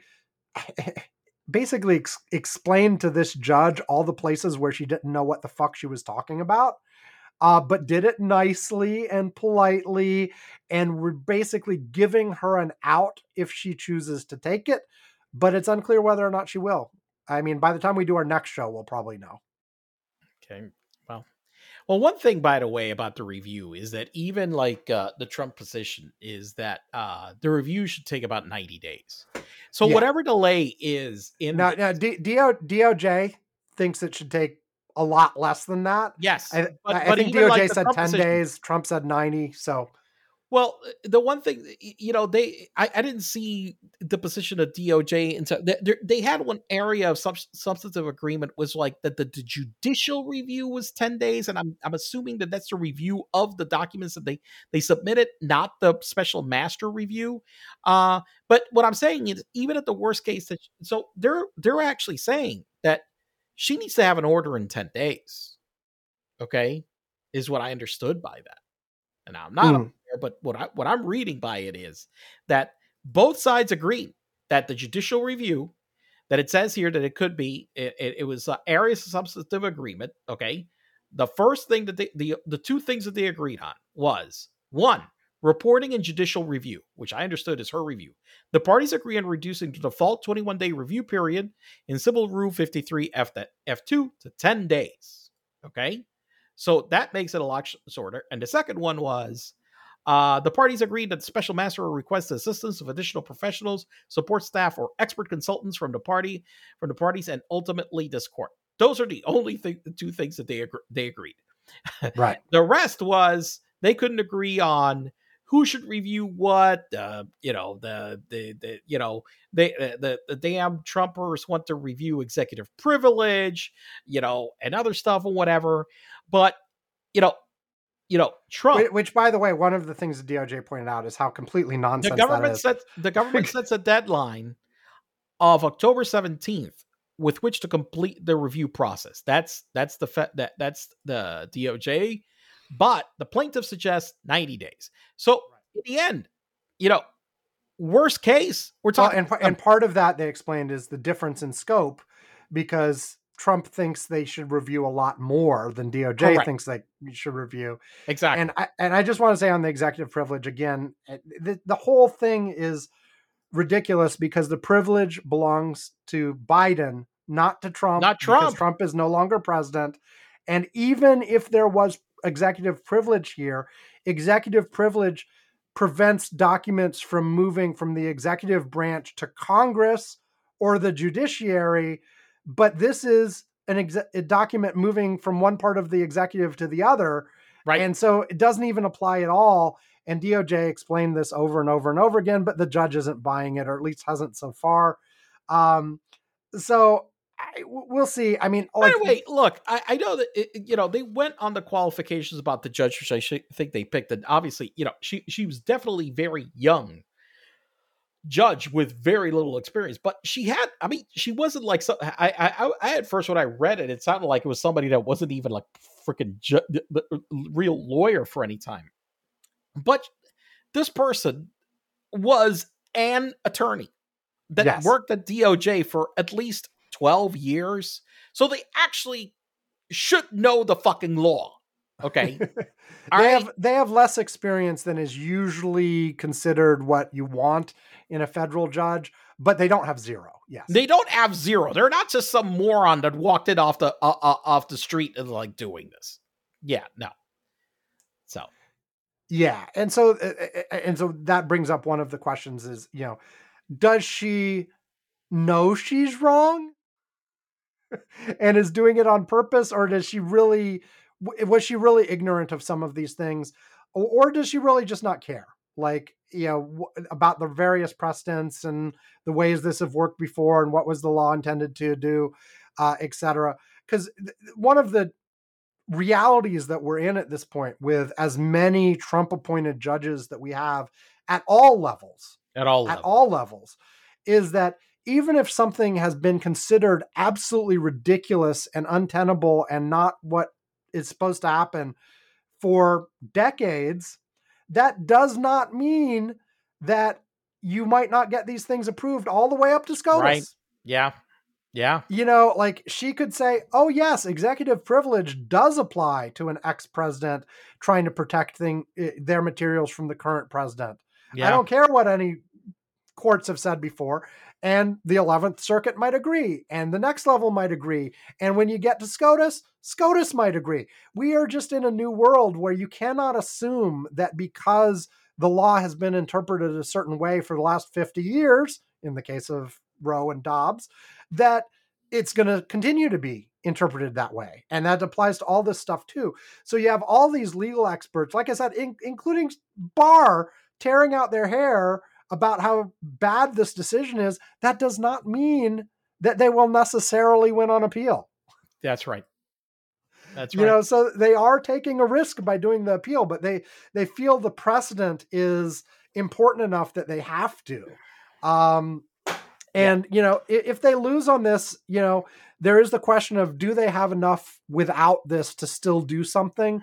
There's also the question of timing. Like you said, Trump wants 90 days, DOJ wants less.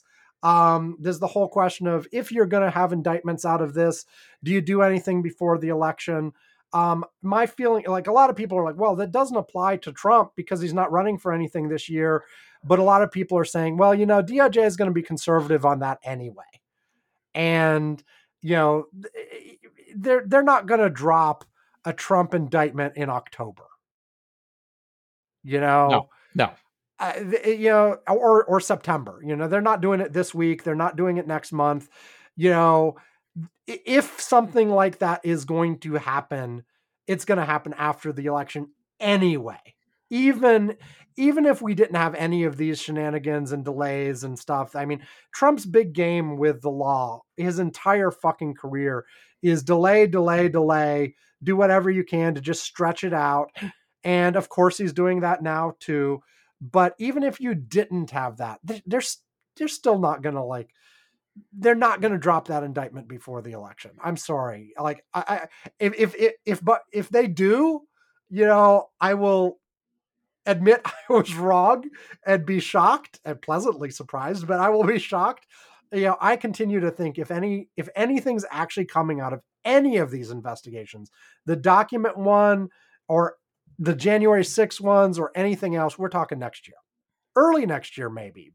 At this point, things look like they're moving along pretty fast, but we're not going to see that, like, certainly not before the election, probably not before the end of the year. Yeah. At least that's how I feel. I feel the same way. I agree. Okay. So, okay. Right. Oh. Well, so anything else on Trump? Oh, fuck Trump. Is that good enough? Okay. So let's take our last quick break, and then we'll talk really quick, quote unquote, really quick about Ukraine, and then wrap it up. Back after this. AlexandZilla.com. Being Alex and Dad. Gaming, videos, and more from Alex. Elementary school by day. YouTube by night. AlexandZilla.com. Alexandzilla is ALEXMXELA, and .com is period and then COM.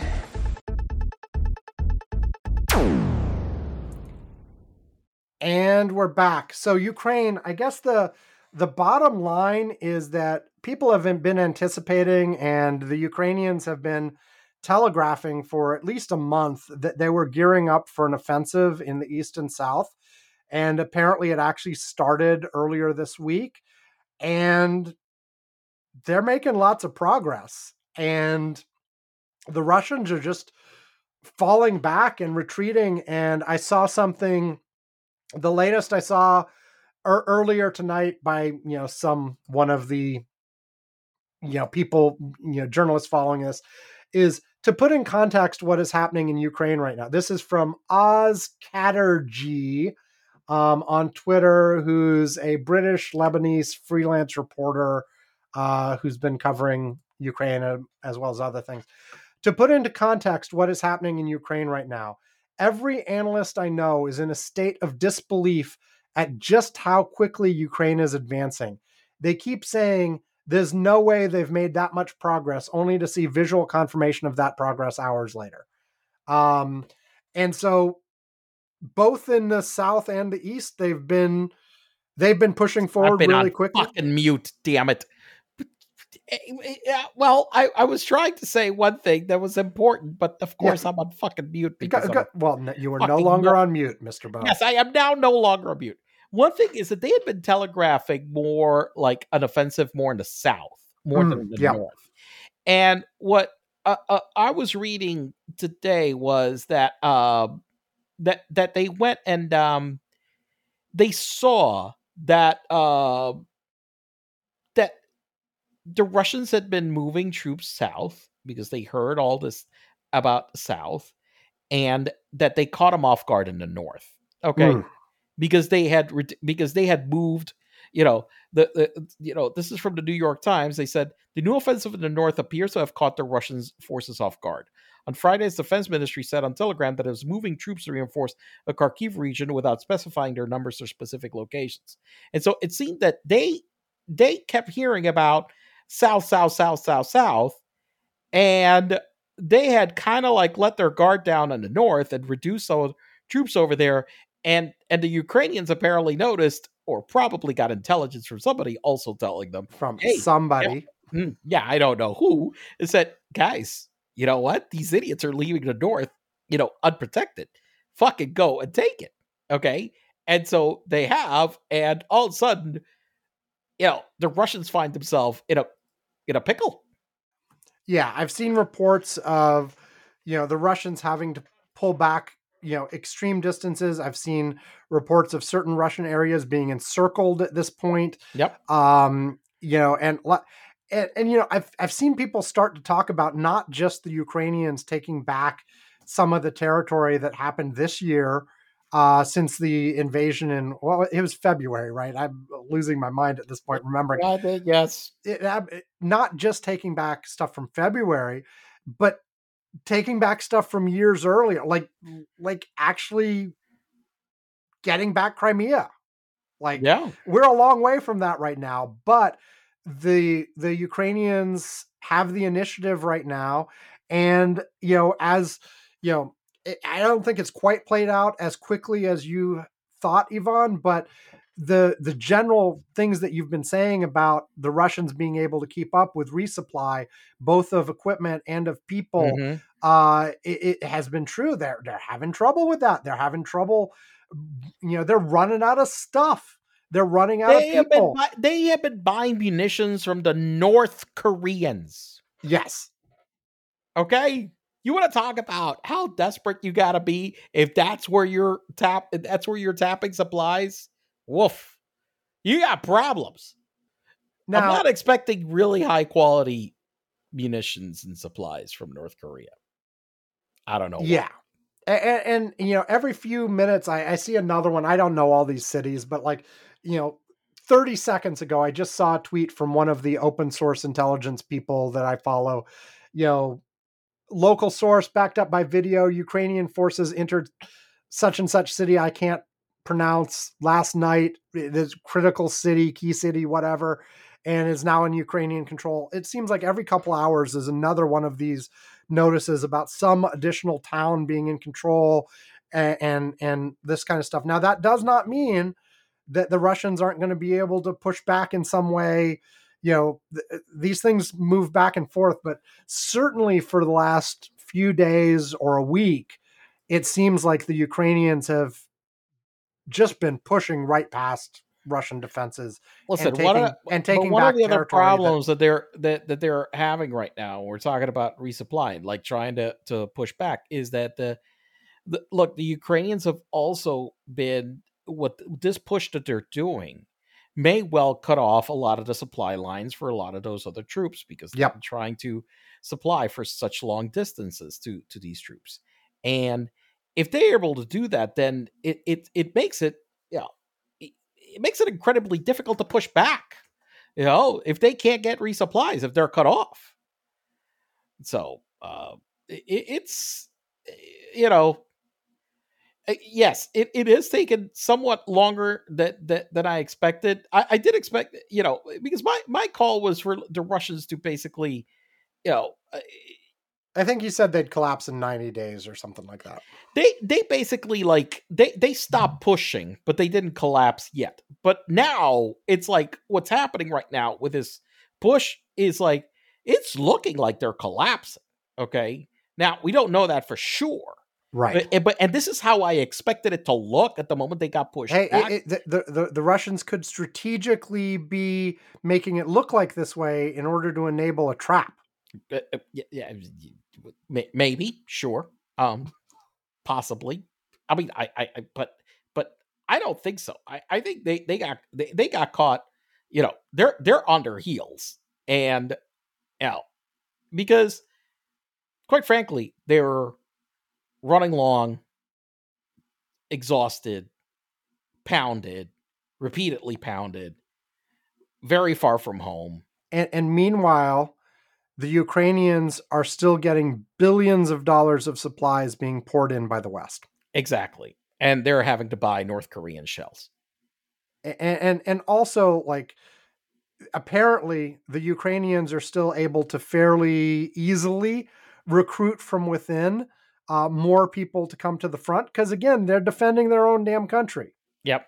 Whereas the Russians are having to dig deeper and deeper in terms of where they're pulling people from. And here's the other thing, Putin is doing the same mistake that Hitler was seen doing in World War II, which was he's not doing a total mobilization. Moscow is trying to act like the war doesn't exist. There's no need for a draft. Everything is fine. Everything over here keeps going like nothing is happening, which was what Hitler did. And, what that did was that, many times, like in World War II, when supplies weren't being able to get to the front line because there were passenger trains and shit like that going on that were blocking the war effort. They weren't fully committed to a war effort. Whereas Ukraine is 100%, 200% into a full war effort. Everything in Ukraine right now is being directed at defeating these people. Right. Whereas, Putin is acting like it's just something over there and we can manage it and it's no problem and whatever, whatnot. And tell people back home that everything's fine. And they're, dancing in Moscow. Stuff like that. Yeah. There was a news article this week in the New York Times about that. And they were showing people having like some kind of military Olympics and like bands from dictatorships around the world visiting Trump. Trump, whatever. Well, sure I'm sure he would love to be there visiting, Moscow and, serenading Muscovites. Yeah, that's Muscovites with like, military songs. It's fucking ridiculous. So anyway.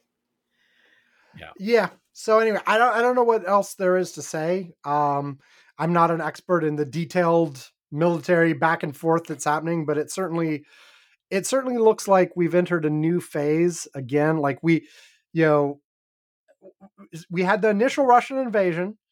Then we had the Ukrainians push them back in the west of the country, west and north of the country, away from Kiev, away from Kiev. And then we had sort of this stalemate going on for several months here, where there was lots of combat going on, but the lines weren't really moving all that much. People were comparing it to World War I, and lots of people dying, but not much progress by either side. Right. And then now, all of a sudden, the Ukrainians are making lots of progress. Yep. So, yep. We'll see. Okay. All right. Is that it, Ivan? Is that it? We're out. Yeah. Okay. So time for the stuff at the end. The stuff. You want to say it? You want to say stuff? No, you say stuff. Okay. You can go to our website, You don't need to www.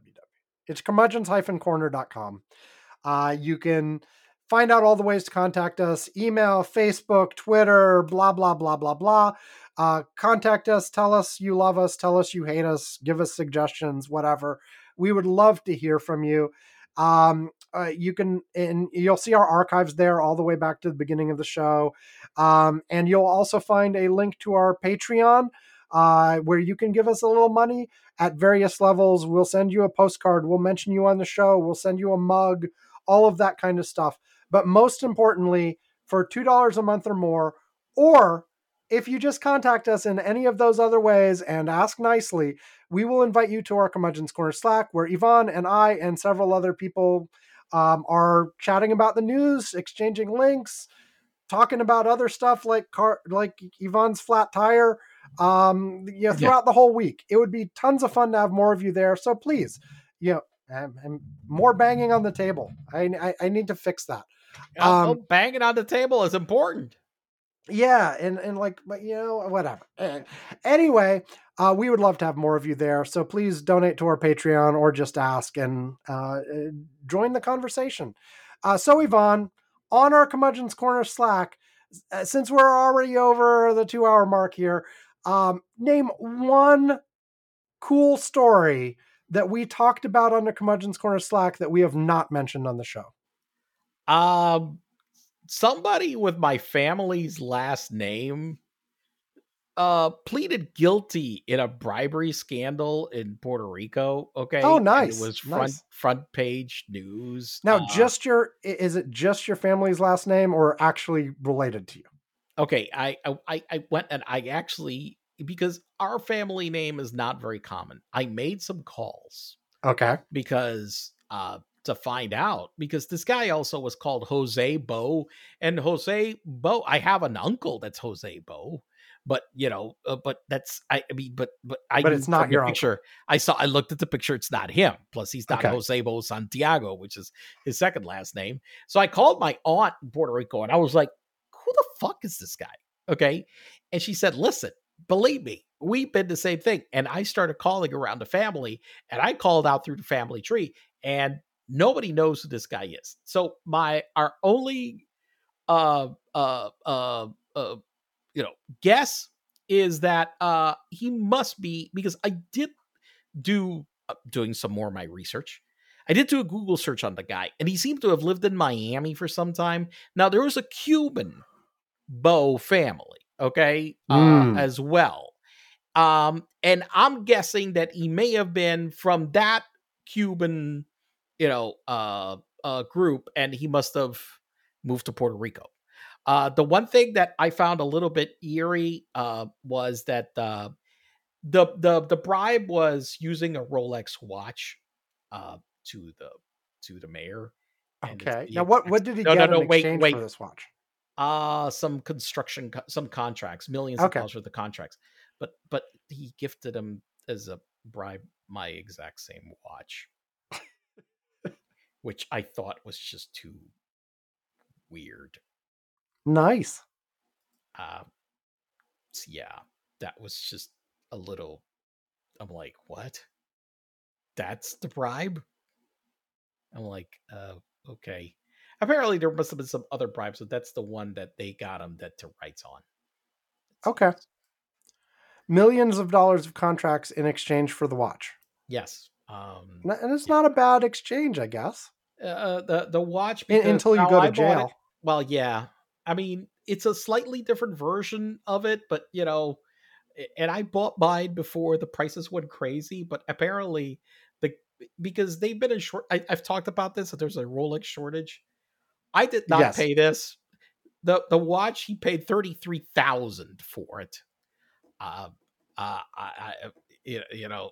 They have the receipts, but he got he had about $3.5 million in contracts from the government. So he's going to jail.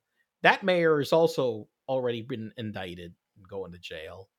We had our ex-governor in Puerto Rico indicted as well on bribery charges.